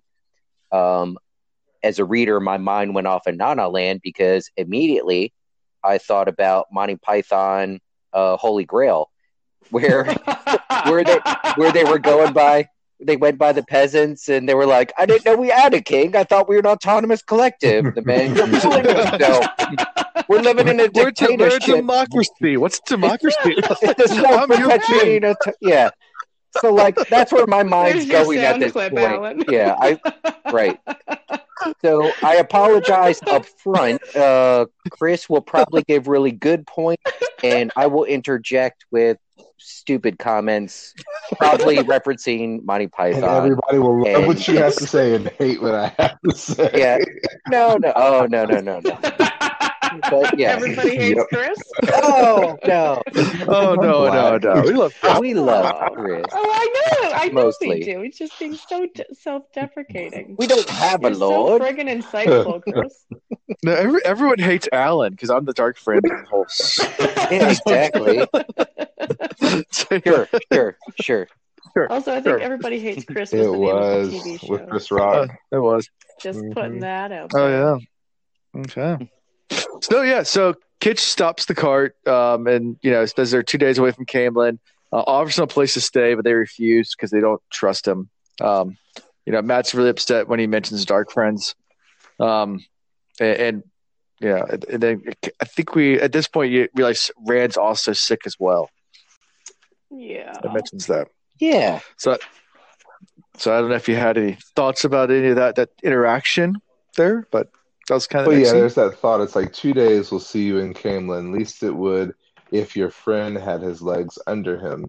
You can rest up a day or two at my place if you want. Won't miss anything in that time, I suppose. Whatever sickness you're getting over, young fellow. Well, the woman and me, we've already had about every sickness you can think of before you were born and nursed our younglings through them, too. I expect you past the catching stage anyway.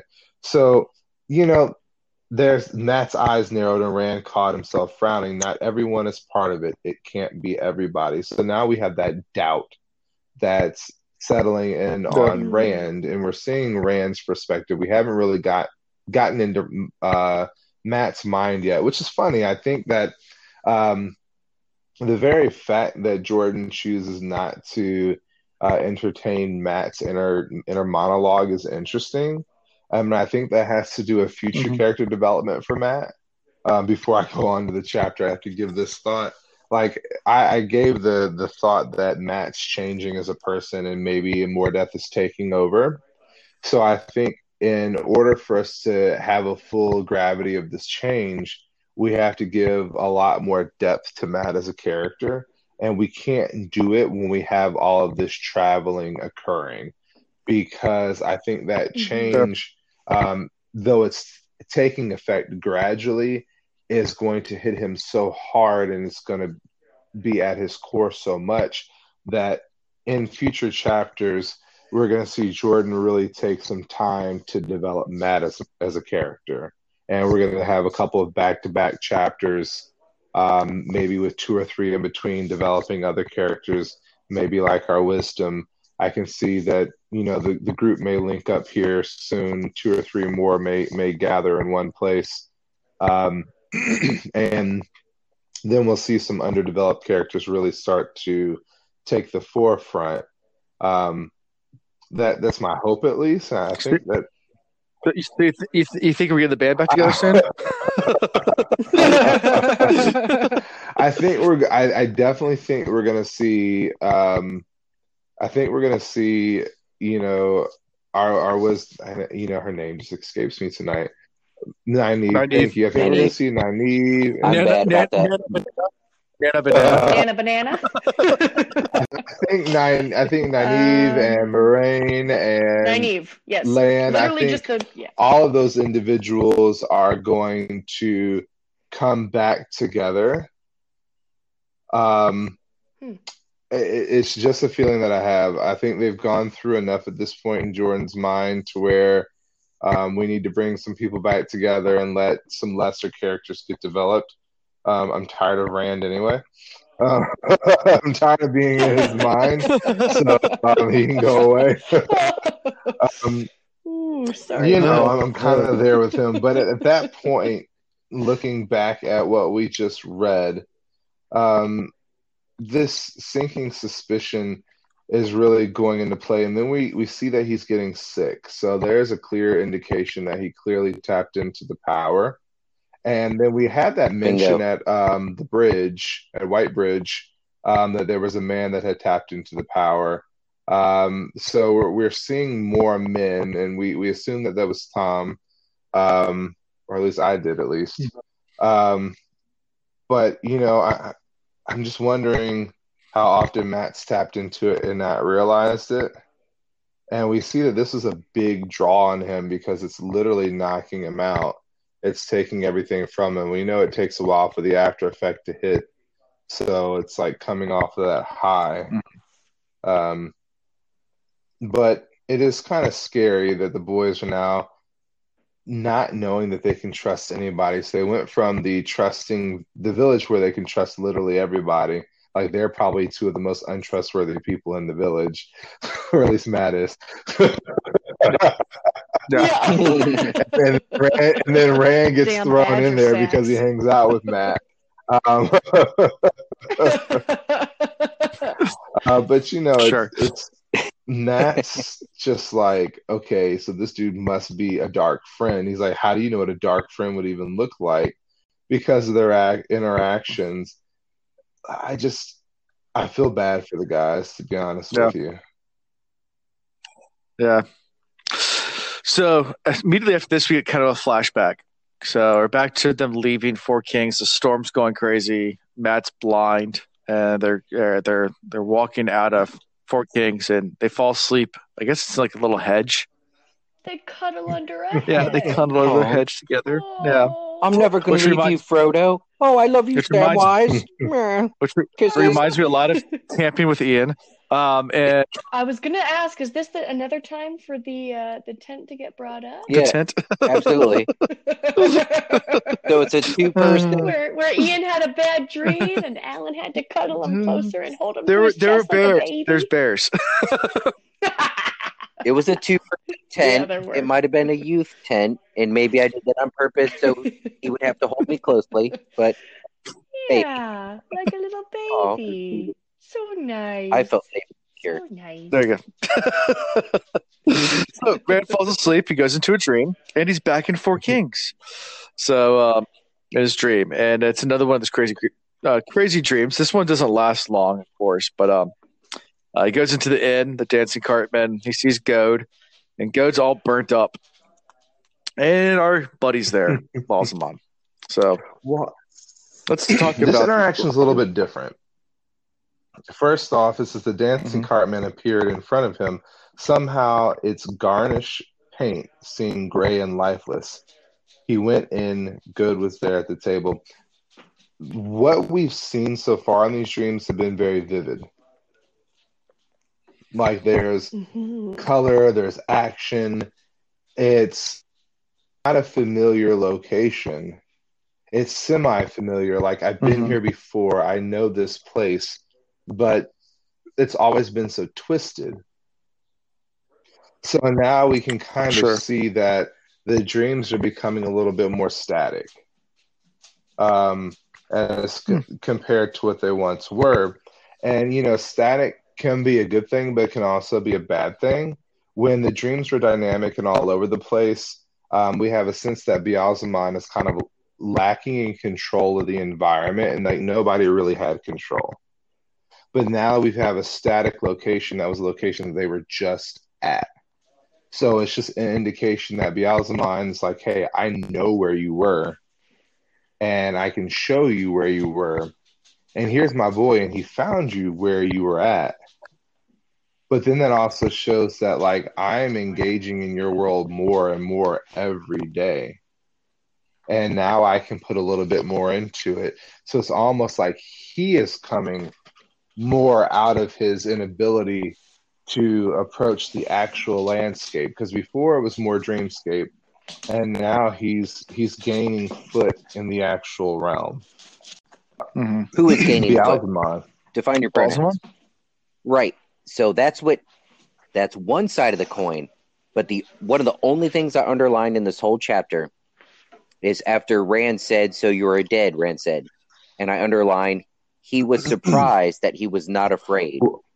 Perhaps it was knowing that it was a dream this time. So Rand is gaining footing. He's more confident. He's less afraid. Like these dreams, don't bother him as much. He's gaining confidence in them, and maybe getting to a point where even within these dreams, he can confront Beelzemon. So I get what you're saying, but I think Rand is also getting comfortable, at least not as afraid. Well, and you kind of touched on the next point I was going to make, because there's two sides of it. The second side that I was thinking is exactly what you said. I had that highlighted too, because he made the comment, and then Beelzemon answered. He said, "Yes, but he did find you for me. That deserves some reward, don't you think?" So Beelzemon is realizing too that he's losing control, but at the same time, he's gained a little bit of something. He's letting Rand in on, hey, we're closing in on you. But essentially, we have Rand who is beginning to accept Beelzemon a little bit more, and he's tapping into the power. So the very fact that he's kind of accepting this is kind of giving Beelzemon strength in a way. Like, I'm agreeing with you, Ian. Like he is realizing it's a dream, but he's also realizing he's got this power, and he's also questioning whether or not he's going to be able to control it. He's questioning whether or not it's good or bad. So I think there's a little bit of slippage here. So I'm just I'm torn. So I do definitely agree with you on your point that you made. Sure. Well, early on, Beelzemon controlled these dreams. Like, he pushed all his influence onto Rand. It was very negative. But then I mentioned Rand getting his confidence. And like you said, Beelzemon hits him back with, "Yeah, but now I know where you are, and this guy still helped me out." But still, Rand tried to wet his lips, but he had no spit in his mouth. No, he managed. And then the words came more easily. "I belong to myself, not you, not ever, myself." So even in these horrible dreams with this Beelzemon, whoever he might be, like super intimidating, like the average person would probably be really afraid of this person, Rand is already starting to stand up to him. So there's some give and take even in this dream world. And I don't know, I just felt like at this point Beelzemon's starting to lose ground, even though the Dark Friends in the real world are gaining in on Rand. Beelzemon's influence on Rand's spirit is starting. Here's a question or a thought, or however we want to put it.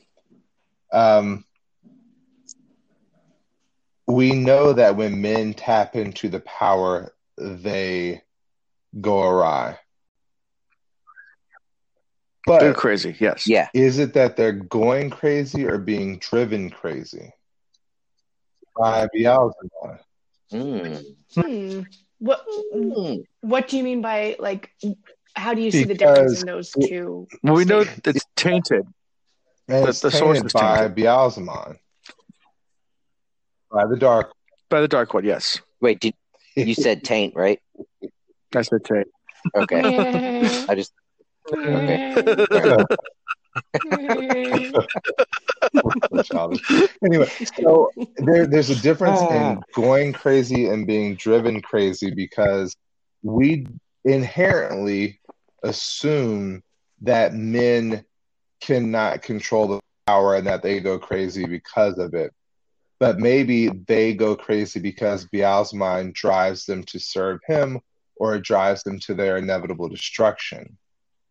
And those that are not driven crazy by him are then able to gain control. So it appears, and we don't know, because those that are touched tend to be tracked down and either are killed or shifted. So this is our first perspective of a person that is gaining the power outside of the control of the Aes Sedai or a dark friend. So we don't know anybody else's full story, but we're getting to peer into it. So, we have Rand, we have three people that are essentially going a little crazy because of Beelzebub's influence in their dream as they've come into the power. We haven't seen it so much with Mat. We see him kind of have issues in his sleep, but we don't really see the influence. But in Perrin, we see the influence kind of manifesting a little bit. But then he's protected by the wolves. And then we have Rand being kind of driven crazy, but now he's starting to gain a little bit of control. He's lacking in fear as he is defeating more of the dark friends and escaping the situations. He realizes that it's not so hopeless.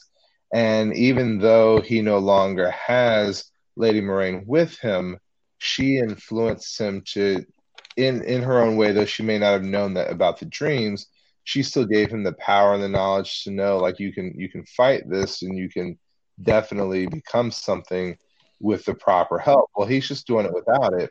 So maybe it's not the power, but, the taint caused by the mind that is driving these guys crazy, and maybe he's just strong enough to overcome it. Chris. Sure. Yes. Chris. Bro, I am 5'7". Before you get that deep again, let me know so I can put my floaties on.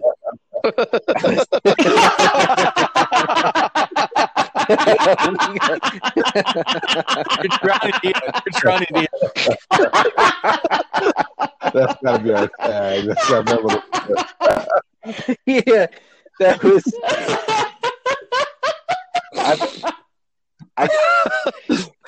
I like everything you said, but I have to think about that shit for a minute.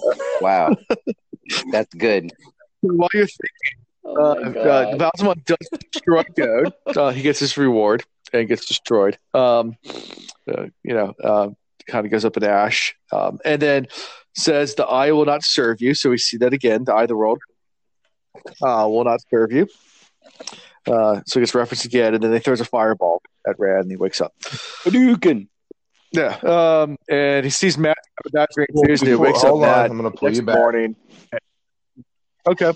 Back it up. Go for it. Back it up. The grave belongs to me. Easier dead, but better alive. Better for you, youngling. The living have more power in most things. So he's giving an ultimatum. Beelzebub's giving an ultimatum. Like, I don't care if you're alive or dead. I'm going to have you. You will be mine. And then he kills Goad, and that's his, or destroys him, and that's his reward. It's almost like a release. But what is it a release to? Like, is this idea that, like, once you're released, you become part of the taint, you become part of Beelzebub? I struggle with that right there. because how can you consider that a reward? And he makes a statement again, you are mine, youngling, alive or dead. The eye of the world will never serve you. I have marked you as mine. So, I never thought it was an actual reward, by the way. At least that was my interpretation of reading this. I mean, this is never answered, but I never looked at it as an actual reward. Just because his face goes to pain, like at the very end. Yeah, it's that he thought it's like it has to do with how evil Balsamon is. Like, yeah, we're gonna give you a reward. Here's your reward. Like, bye. Like, be gone. Like, well, it's that lack of understanding of what the taint is really about, and what the split and the divide and the power is really about. Like, they think that they're going to become a part of this one great power, but they're really a part of a void. So moving forward now, we wake up Matt. It's the next morning, and they start moving on. They're avoiding people of villages at this point. And then they run into, I guess, get a ride with a nice farmer the next day. Alpert Mole. Yeah. Yeah. Throwing Pater under the bus. That's desperate. And he's a nice guy. He's a farmer. He's lonely, looking for someone to talk to. Things are bad for him too, but he's the one who gives him scarves. So, when we first started a couple chapters ago, we mentioned the scarves. And Alpert won't take them in because they're in hard times too. So he lets them go, and they get to it. They get to an inn that seems better at this point. So they decide to actually buy a room. It's expensive, but they pay for it. They get a meal. It's all good. Matt covers his face because he can't see very well, and they actually get a good night's sleep. No bad dreams. Everything's great. Next morning, they come down to have some breakfast, and this guy comes in. Young man named Pater. Oh, Pater, with a feather in his cap. Little Pater. He's a nice young lad from the village. Good old Pater with the dark curls. They're just really sad. It's a sad interaction. It made no sense for it to be here, to be honest with you. Like, yeah. Pater's a sad guy. Yeah. He's just down on his bottom. I don't even know how the conversation even came about. It's like, what is your name? My name? Call me Pater. His eyes shift nervously. This is not my idea. You understand. I have to do it. I didn't want to do it, but they made me. You have to understand that I don't. Rand was beginning to tense when Matt growled, "Dark friend." Matt growled. I love the way they put that growl. Like, Matt is now becoming more animalistic every time we talk about him. I really, really, really cannot wait to see what Matt becomes. Like, I don't know if you can tell, but Matt definitely excites me at this point because I have this feeling that he is going to be something very bad or very, very good. Based on just the language that Jordan chooses to use when he's speaking. But like right out of the blue, it's just like, leave us alone. Tell your friends, leave us alone. We want nothing from them. They'll get nothing from us. And Matt's like, if you don't, I'll name you for what you are. See what your village friends think of you. Or think of that. I mean, Pater is like your local Jehovah's Witness or Mormon. Wow. I want to talk to you about the Great Lord of the Dark. Do you have a minute? We just need to talk for a second about this. Over that interaction, that statement that he made. He said, I heard what happened at Four Kings, some of it anyway. Word travels. We have ways of hearing things, but there's nobody here to trap you. I'm alone, and I just want to talk. So you're right, that Jehovah's Witness feeling like this is the young guy, that's the dark friend. Yeah. And if we have Jehovah's Witnesses that are listeners, but by all means, we love you still. You just sometimes you got to get pushy. That's all. Well, I mean, and my church was that Baptist church that still had cards where you had to mark how many people you saved in a week. when I was growing up.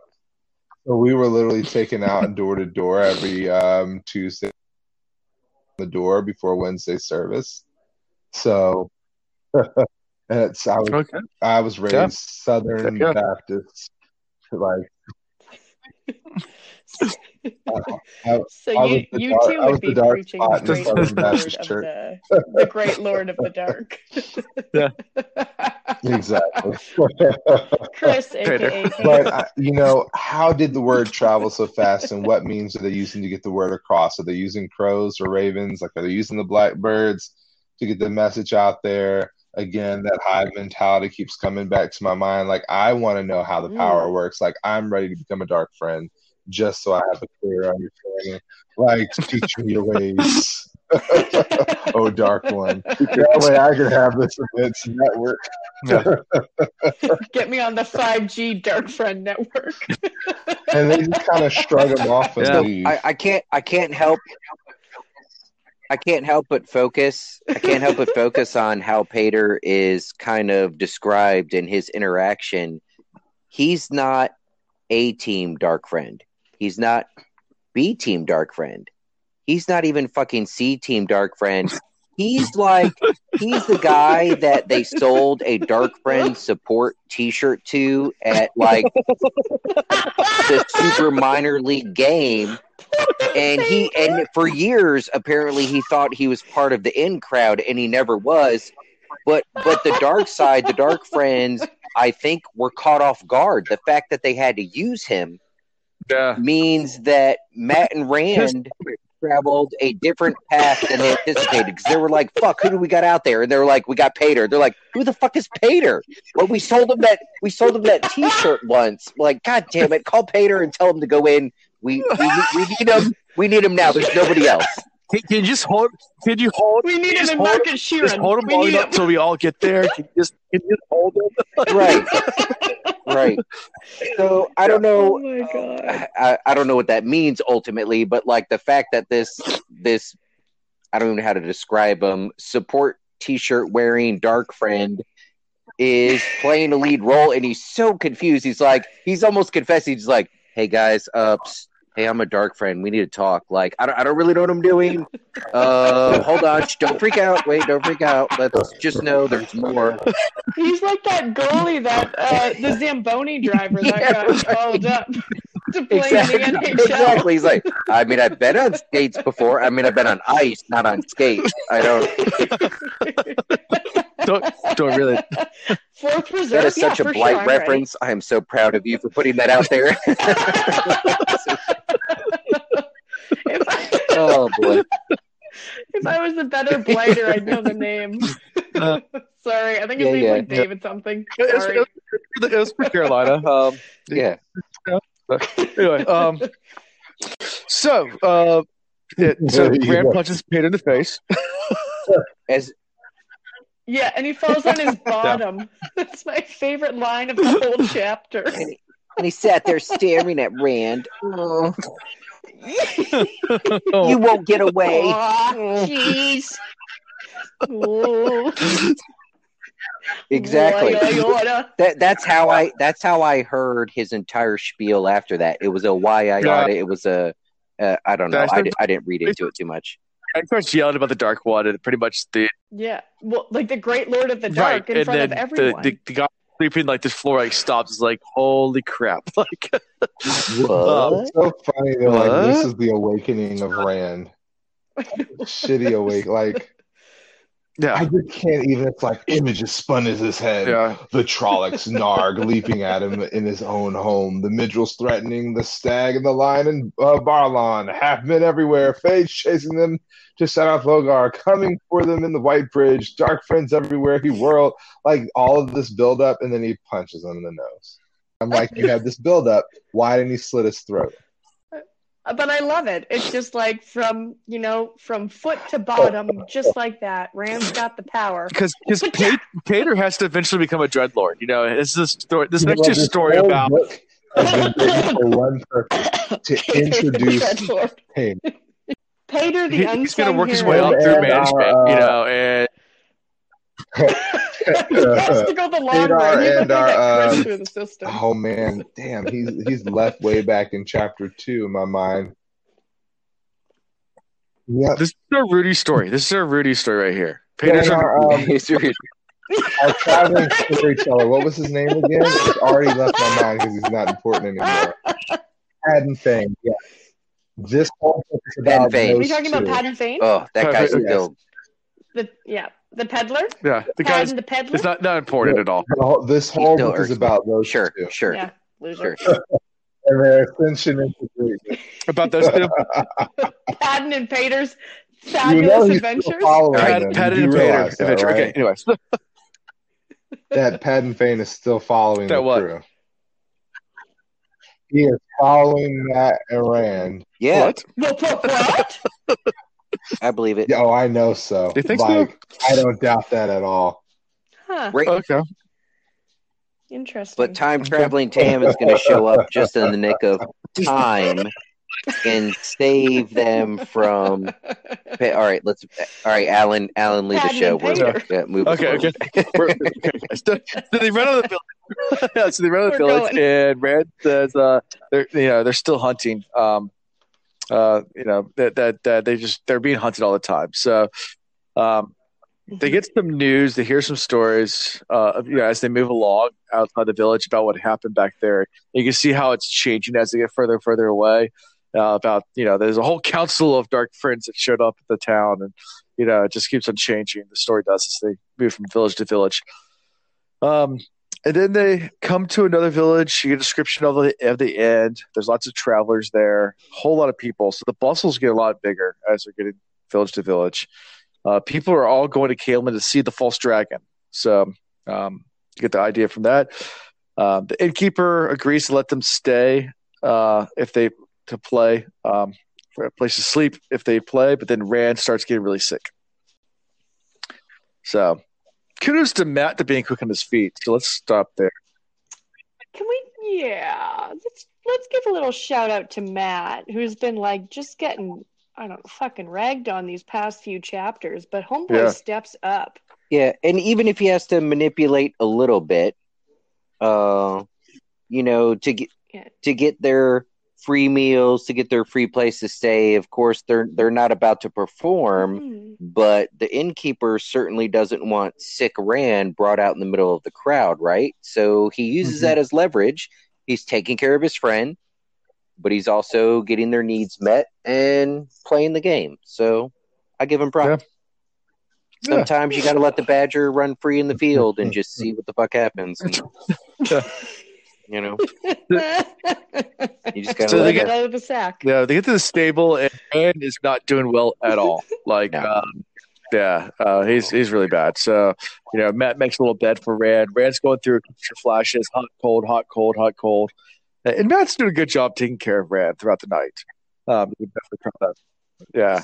And Rand's having nightmares and seeing things. I had a question mark about all the different visions that Rand was seeing and what you think what's going on with Rand.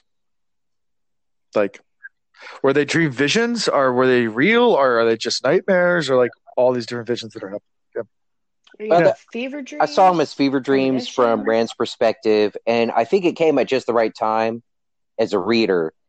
It was a reminder that so we've followed the story of Egwene and Perrin and a little bit of Nynaeve and Moraine and Lan and whatnot. So we know that they're moving along, but Rand doesn't know that. At this point, it was a reminder to me that from Rand's perspective, they could all be dead right now.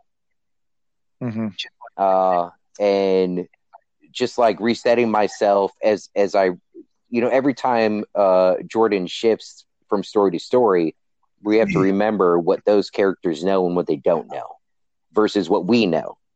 So anyways, fever dreams, but also from, what he knows, he's, I guess, these are his friends that he grew up with. This was a girl that he had the hots for that he didn't know he had the hots for, but he was just coming of age and he was curious what was happening in his pants when she came by.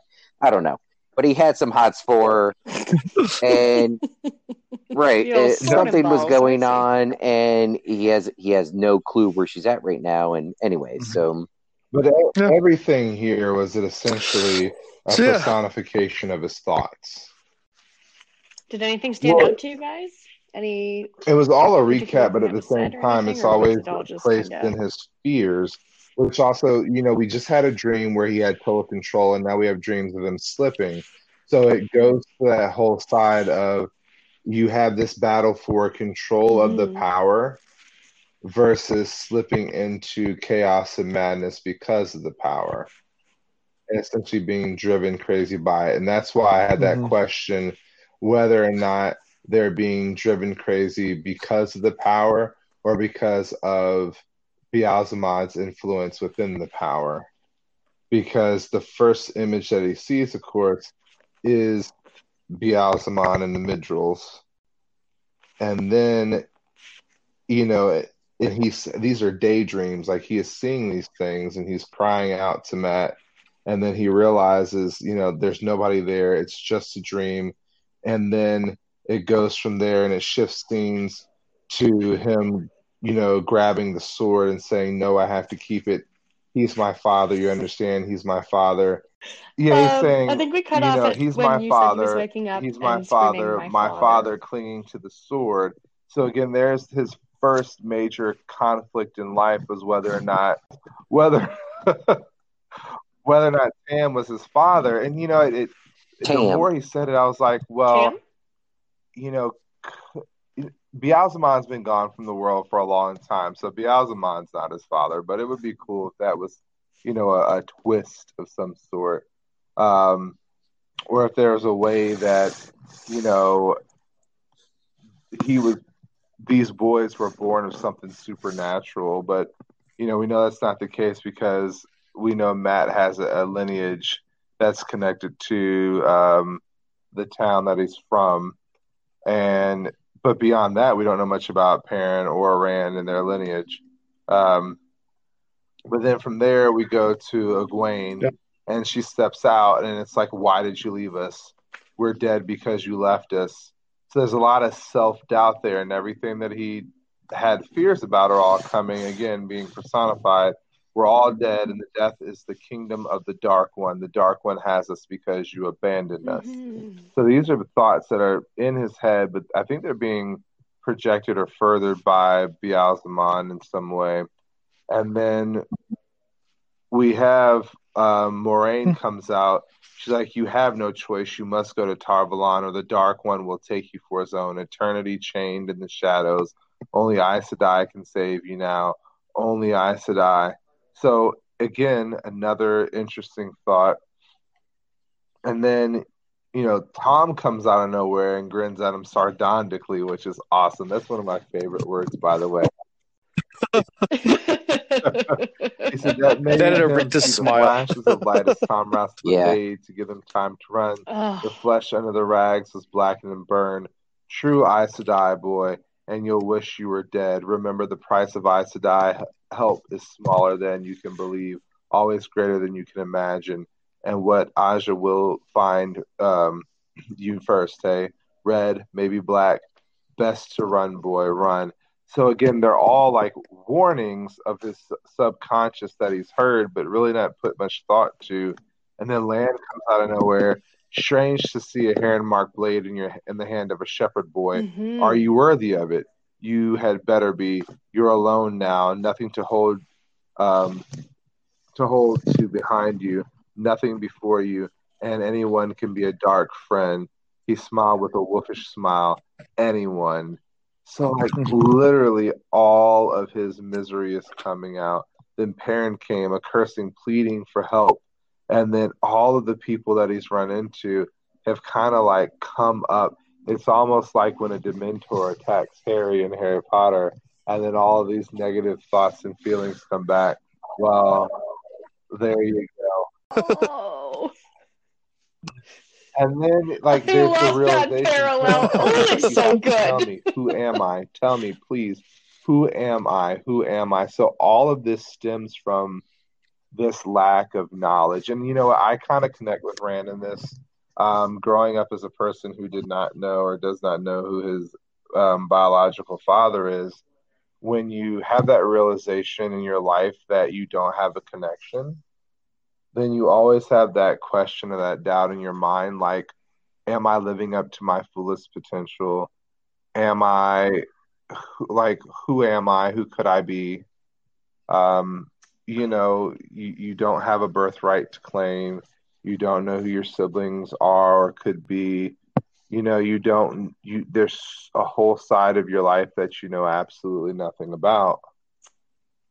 And so for him to go through all of these horrible moments as he's traveling, literally within the course of a month and a half, he's had this realization that he's lost his id, he's lost his identity.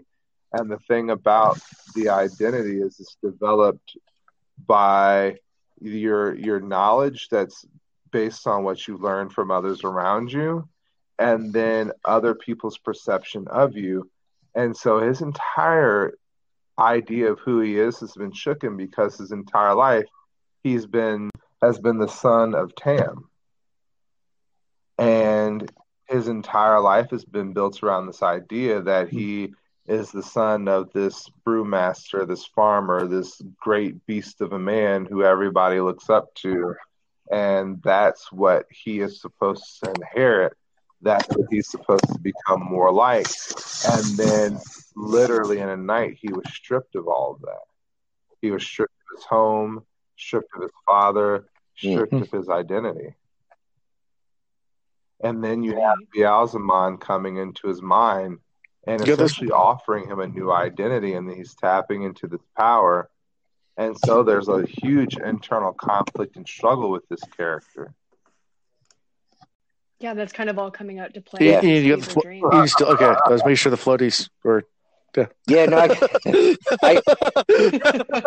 had to reinflate them a couple of times, but I was holding on because I wanted to make a couple points. First of all, if you guys can flash back to the chapter choices, and Ian's favorite chapter, right? Yeah, but I'm not giving Moiraine props directly. I'm giving Rand props about his interpretation of Moiraine through his fever dream, where she says, "That's right, Rand al'Thor, you have no choice," which was my point all along. That chapter title was so screwed up. Choices. There were no choices. He had no choice. You must go to Tar Valon. But again, I'm not giving credit directly to Moiraine because this is technically Rand's fever dream about what Moiraine is saying to him. So she agrees with me. But no, way back, you asked what part of this might have stood out to us. So I was trying to, all of this is obviously the internal conflict for Rand and all these things he's struggling with. But what out of all of this, popped out most to me?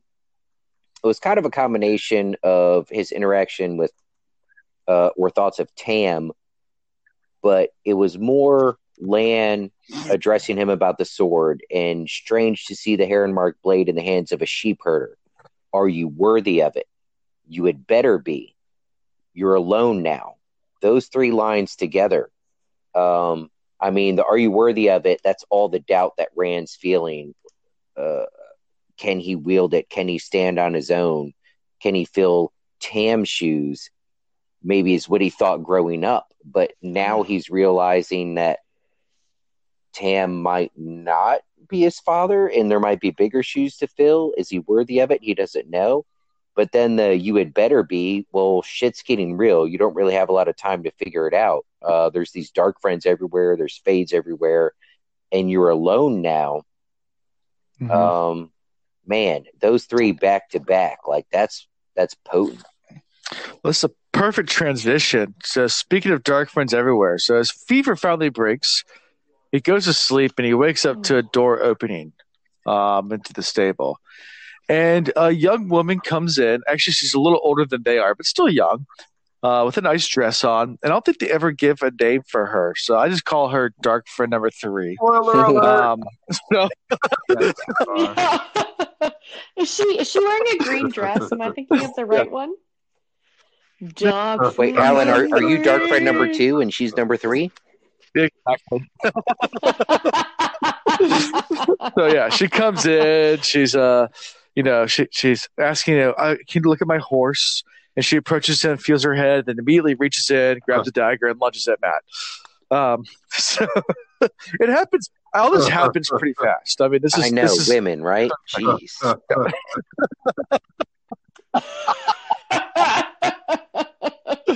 Once they've made up their minds, I tell you, they just go for it. So really quickly, I got to go back. The sword might belong to his mom. Just gonna put that out there. Yes. So we had some pretty badass women in the book so far, and we have to go along with my theme of his mom being a warrior. So maybe the sword belongs to mom, and Sam was holding on to it as a memory. Because shit. Okay. Damn it! I told you I need to put my floaties on. These former swords are not very heavy. They're not very broad, and he's a big guy. He wouldn't necessarily be using a sword like that. He'd probably be using a broadsword. But this sword could easily be wielded by a female, like Mulan. Same soft sword. Speaking on our dark friend number 3, that interaction did happen so quick, and Matt was very quick on his feet. Like I feel like I missed it because like her hand flashed from under her cloak. Something glittered as she lunged across, ran towards Matt. Matt toppled sideways in a flurry of motion. There was a solid thunk of metal driven into wood. So he moved. Like Matt learned something from Land.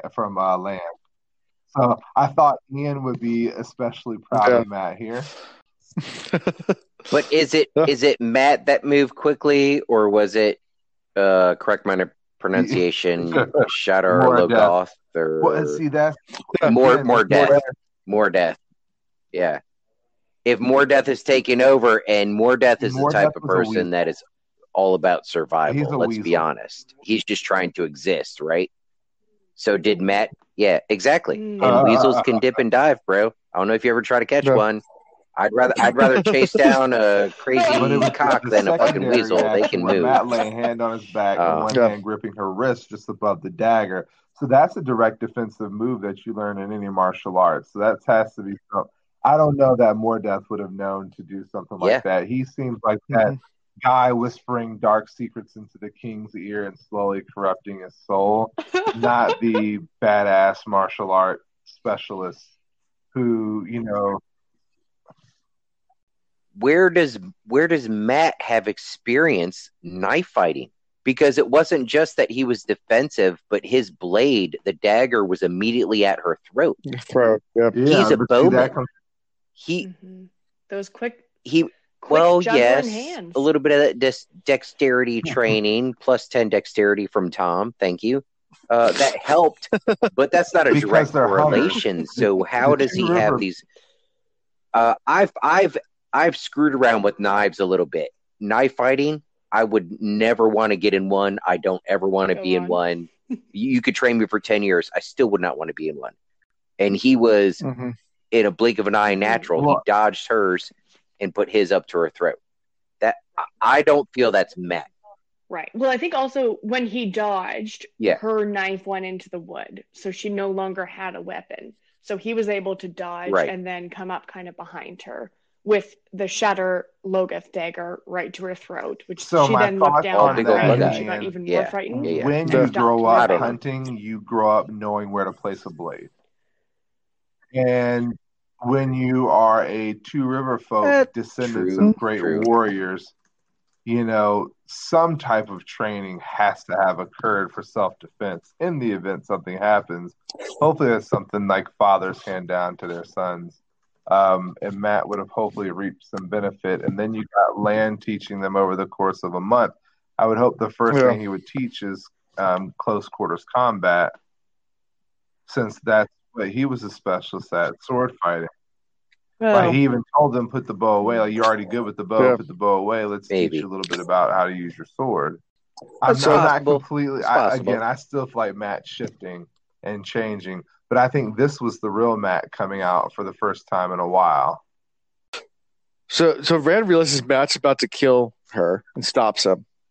But before we get there, no, you guys, I'm surprised you guys haven't talked about this other blade. Dry. The wood around the blade was blackening. Thick tendrils of smoke rose from the char. So this blade has the ability to catch things on fire. Mm-hmm. Yeah, well, this is pretty dope. Stuff is going on this dagger. And so we've got well, and then we have an object that has magic for the first time because, dagger. Though we have Moiraine's staff, she essentially said that the staff has no power. It's only channeling my power. Now we have a blade that has been endowed with magic.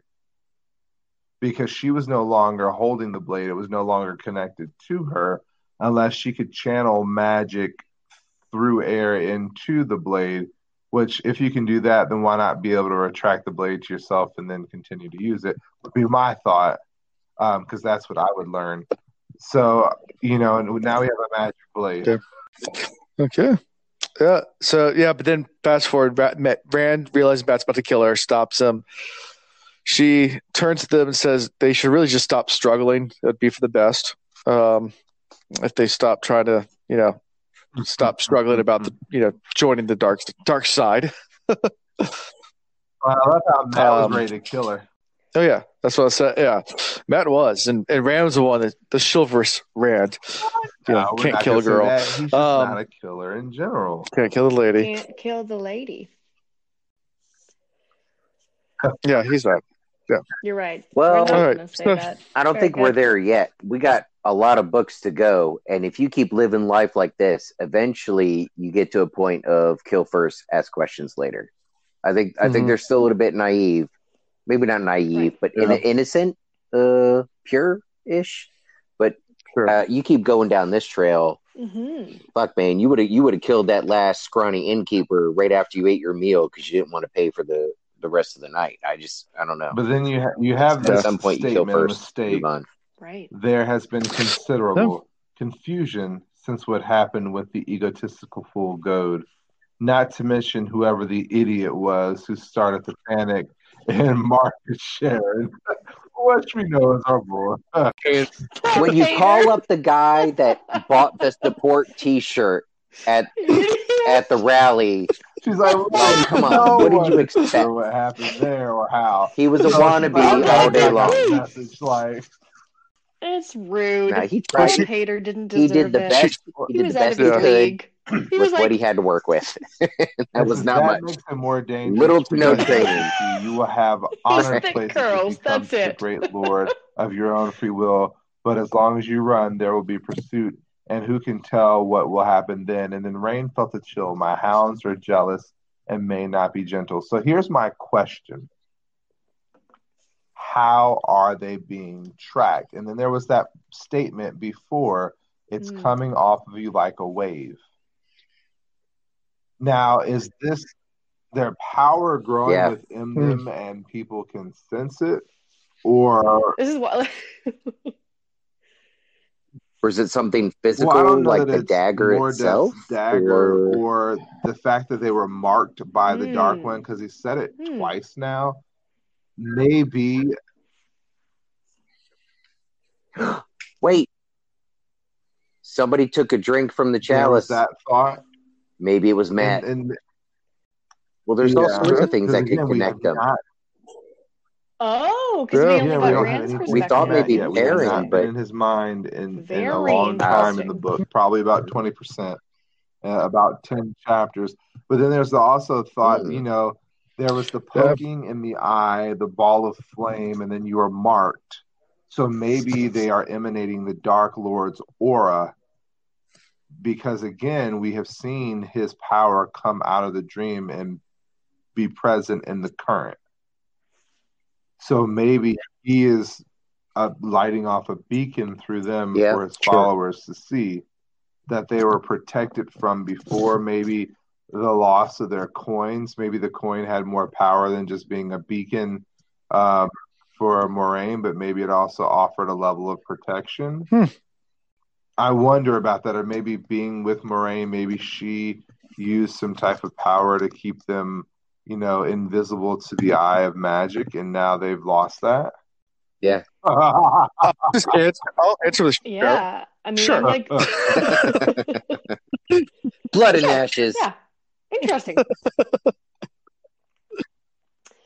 Yeah, I'm like looking at my notes right now, and that was like my final thoughts in this chapter was to ask Chris and Ian, how are the Dark Friends finding out what's happened or getting their information? So Chris was, as usual, 100 steps ahead of me, and had already like contemplated everything without the question being posed. So very good. Yeah, he had to go back a little bit. How it is with me hosting this now. Like I'm like I have all the questions. I like questions written down. I'm like, oh and no, just let it go. Okay, good. So they've thought about it then. Great. Yep. So I sit back and sure. Makes a statement. You will find out how dangerous we are when the Midgels get here. So we now know that Midgels are not far off.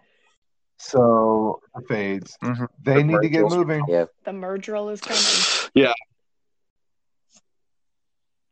Yep. So they do leave. They toss the knife into the dagger into the water. It hisses. So obviously it's this badass, crazy dagger. Yeah.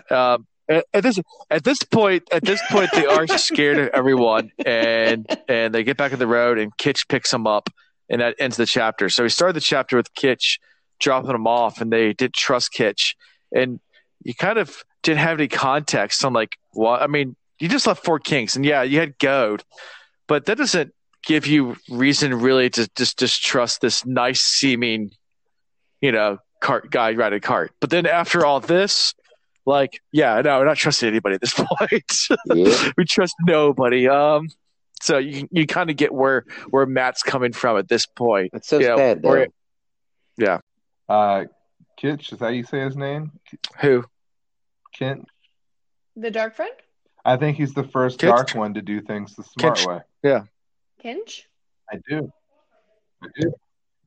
Yeah. You think he's a Dark Friend? Oh.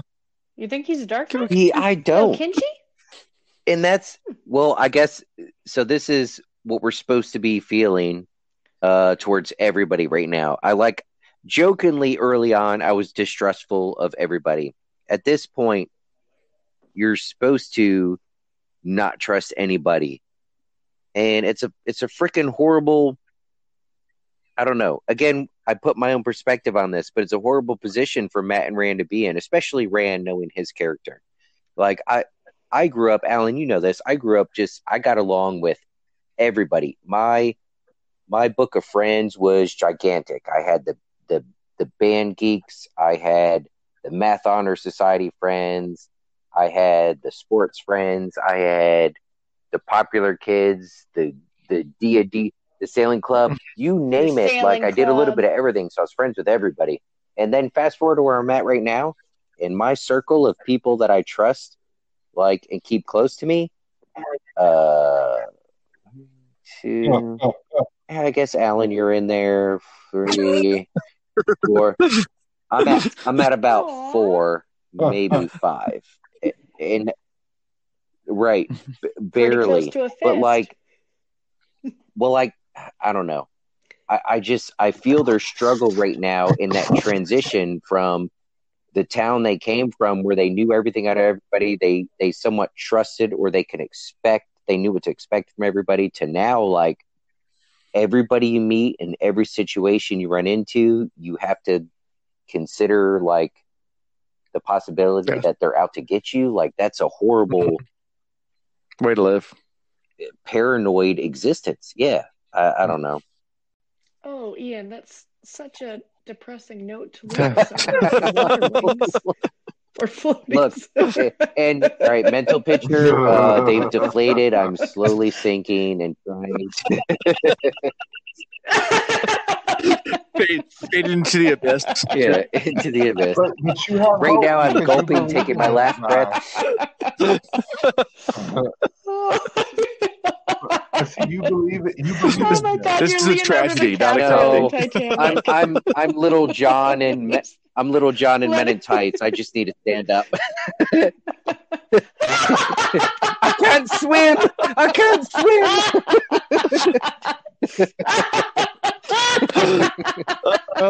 It's not that bad. Yeah. It's not that bad. Just stand up. Alrighty. That's a bunch of Stiff Ollie reference, but we'll get to that for the time. But so end of the chapter. Any thoughts from any of the other chapters before we wrap up, or going back to anything else you want to add? I'm disagreeing with Ian because Ian has faith in this guy, and I think this is the first smart dark one. He rolled up, and he's like, "Ooh, yo, okay, you going to see the dragon? I'm going to. Like, I'm an old man, just kind of meandering to see the false dragon. Excuse me. You're going to see the false dragon? Yep, I'm going to. Why not? I'm headed to Camelin. You guys can hop on. There's been plenty of other false dragons. He just so happened to come upon them on the road. Kind of knows where they're going. Mm-hmm. Makes a fake assumption to draw them in. He knows they're tired. He knows they're weary. They've been through a lot. He knows it's going to be a lot easier to get them to hop on the wagon. Why not lull them into a false sense of security? Take them on with him to Camelin. And when he gets there, they meet up with a good old group of dark friends with a couple of fades, and boom. Only salvation is meeting up with Lan and Moraine and and Nynaeve and getting out of it. So there's my thought. There's my prediction. And we know Camelin's 2 days away. All right. Well, anything else from you, Ian? We're well over halfway, right, through the book. So, yes, yeah. We're in the final. We're going to the final stretch. We're in the home stretch. Comfortably sitting at 2/3. Anyways, this week after doing the reading, I was let me go back and read the prologue and see if I have all this great insight and maybe it makes so much more sense. And it doesn't. That's book 4, right? Where really. Yeah, wait till wait till the final book, and then you go back and read it. It's going to make 100%. Yeah. Holy Perfect crap! Best prologue ever written. Truly, yeah. So I can't put into words what it is that is more what makes more sense out of the prologue, but reading it this time, it just felt more familiar. But there's nothing about it. I can't come to any greater conclusions than I did in our first episode. So, anyways, I just thought that was neat, and hopefully, I can reach back to that from time to time for the next few books and beyond, and it just make more sense or have a better feeling. You're better than me. I remember too much. That was fun, Chris. If you haven't done it, I encourage you. I'm just gonna be honest with you. I'm no, I'm not gonna go back and read it. It's still pretty trippy. Yeah. Especially, I will say, after book 6, Lord of Chaos, about the two characters that were in the prologue. We learned about Shimmering. We learned about traveling through time, or traveling through the void, or traveling through the power, whichever it is that he's doing. Once we learn about the ability or lack thereof to raise the dead or travel in time and change what's happening to people, to change their inevitable their future. When we start to learn about that, I think the prologue will have more meaning to me. But right now, I still have the same questions now that I had then, minus a little bit clearer of understanding of the Alzamon and the prophecy. Yeah. We need to actually see the prophecy and hear it, and I think that's the part of the great song that's missing, maybe. So I keep going back to that thought. Maybe our thinkers are looking for the prophecy or a part of the prophecy. The great song. So anyway, okay. Those are the things I think about while I'm on the toilet or in the shower or headed to bed. Okay. It's good to see that Willy time is saturating your entire existence. Exactly. Very pleased. So, I'm going to go ahead and wrap it up. But first, before I do that, Aaron, thank you so much for coming on. Yay! Oh my gosh, this was so much fun. I'm glad you had a good time. Yeah. I had a blast. This was amazing. What a great Patreon perk, everyone. Yeah, exactly. Contribute. So, with that being said, thank you. I'll get right into it. So, so lots of ways you can find us. You can find us at The Wheel Reads on Twitter, Facebook, Instagram. We're also at thewheelreads@gmail.com. As far as the Patreon, as Aaron was talking about, we do have patreon.com as well. You can go there, search for us. The Wheel Reads there's a link down below you can click on. And that will get you to our Patreon site to see all the different perks you can get from it, including possibly being on one of our episodes. And then Discord, join that. That's a whole lot of fun. And I know Ian and Chris talk about it all the time. Aaron's also on our Discord. We have a crap ton of fun on there. And I have, I'm on a lot of Discord channels, our servers, and I would say ours is up there as far as a lot of fun. It has been fun, bro. That's fun. But so, the link for that's down below as well. Feel free to join that. We'd love to see more people in there. And, as I said in previous episodes before, don't feel like you have to be an extrovert to be on our Discord. There are a lot of flies on the walls, on the wall on our Discord that just join, and I'm sure they read stuff and they never comment, and that's okay. And that's fine. You can still be a part, and you get a little bit more of the community sense that we have going on there. But we even have some great introverts. Yeah. I guess he's going by Jake now in the Discord. But he's a self-professed introvert, and he's joined us now for voice chat. And he's getting more comfortable, which is awesome. This is fantastic. And, yeah. It's good. Yeah. It's a good place. It's so great. So think about that as well. And as well, any platform that you're on listening to, make sure you subscribe if that's an option on there, and rate and comment. And with that being said, I think that's it for this week. Thank you for coming. We appreciate it. Yay. Yeah. Beautiful. Until next time. Thank you, boys. boys. This was so fun. I hope you were excited. Thank you for listening to The Wheel Reads. See y'all next time.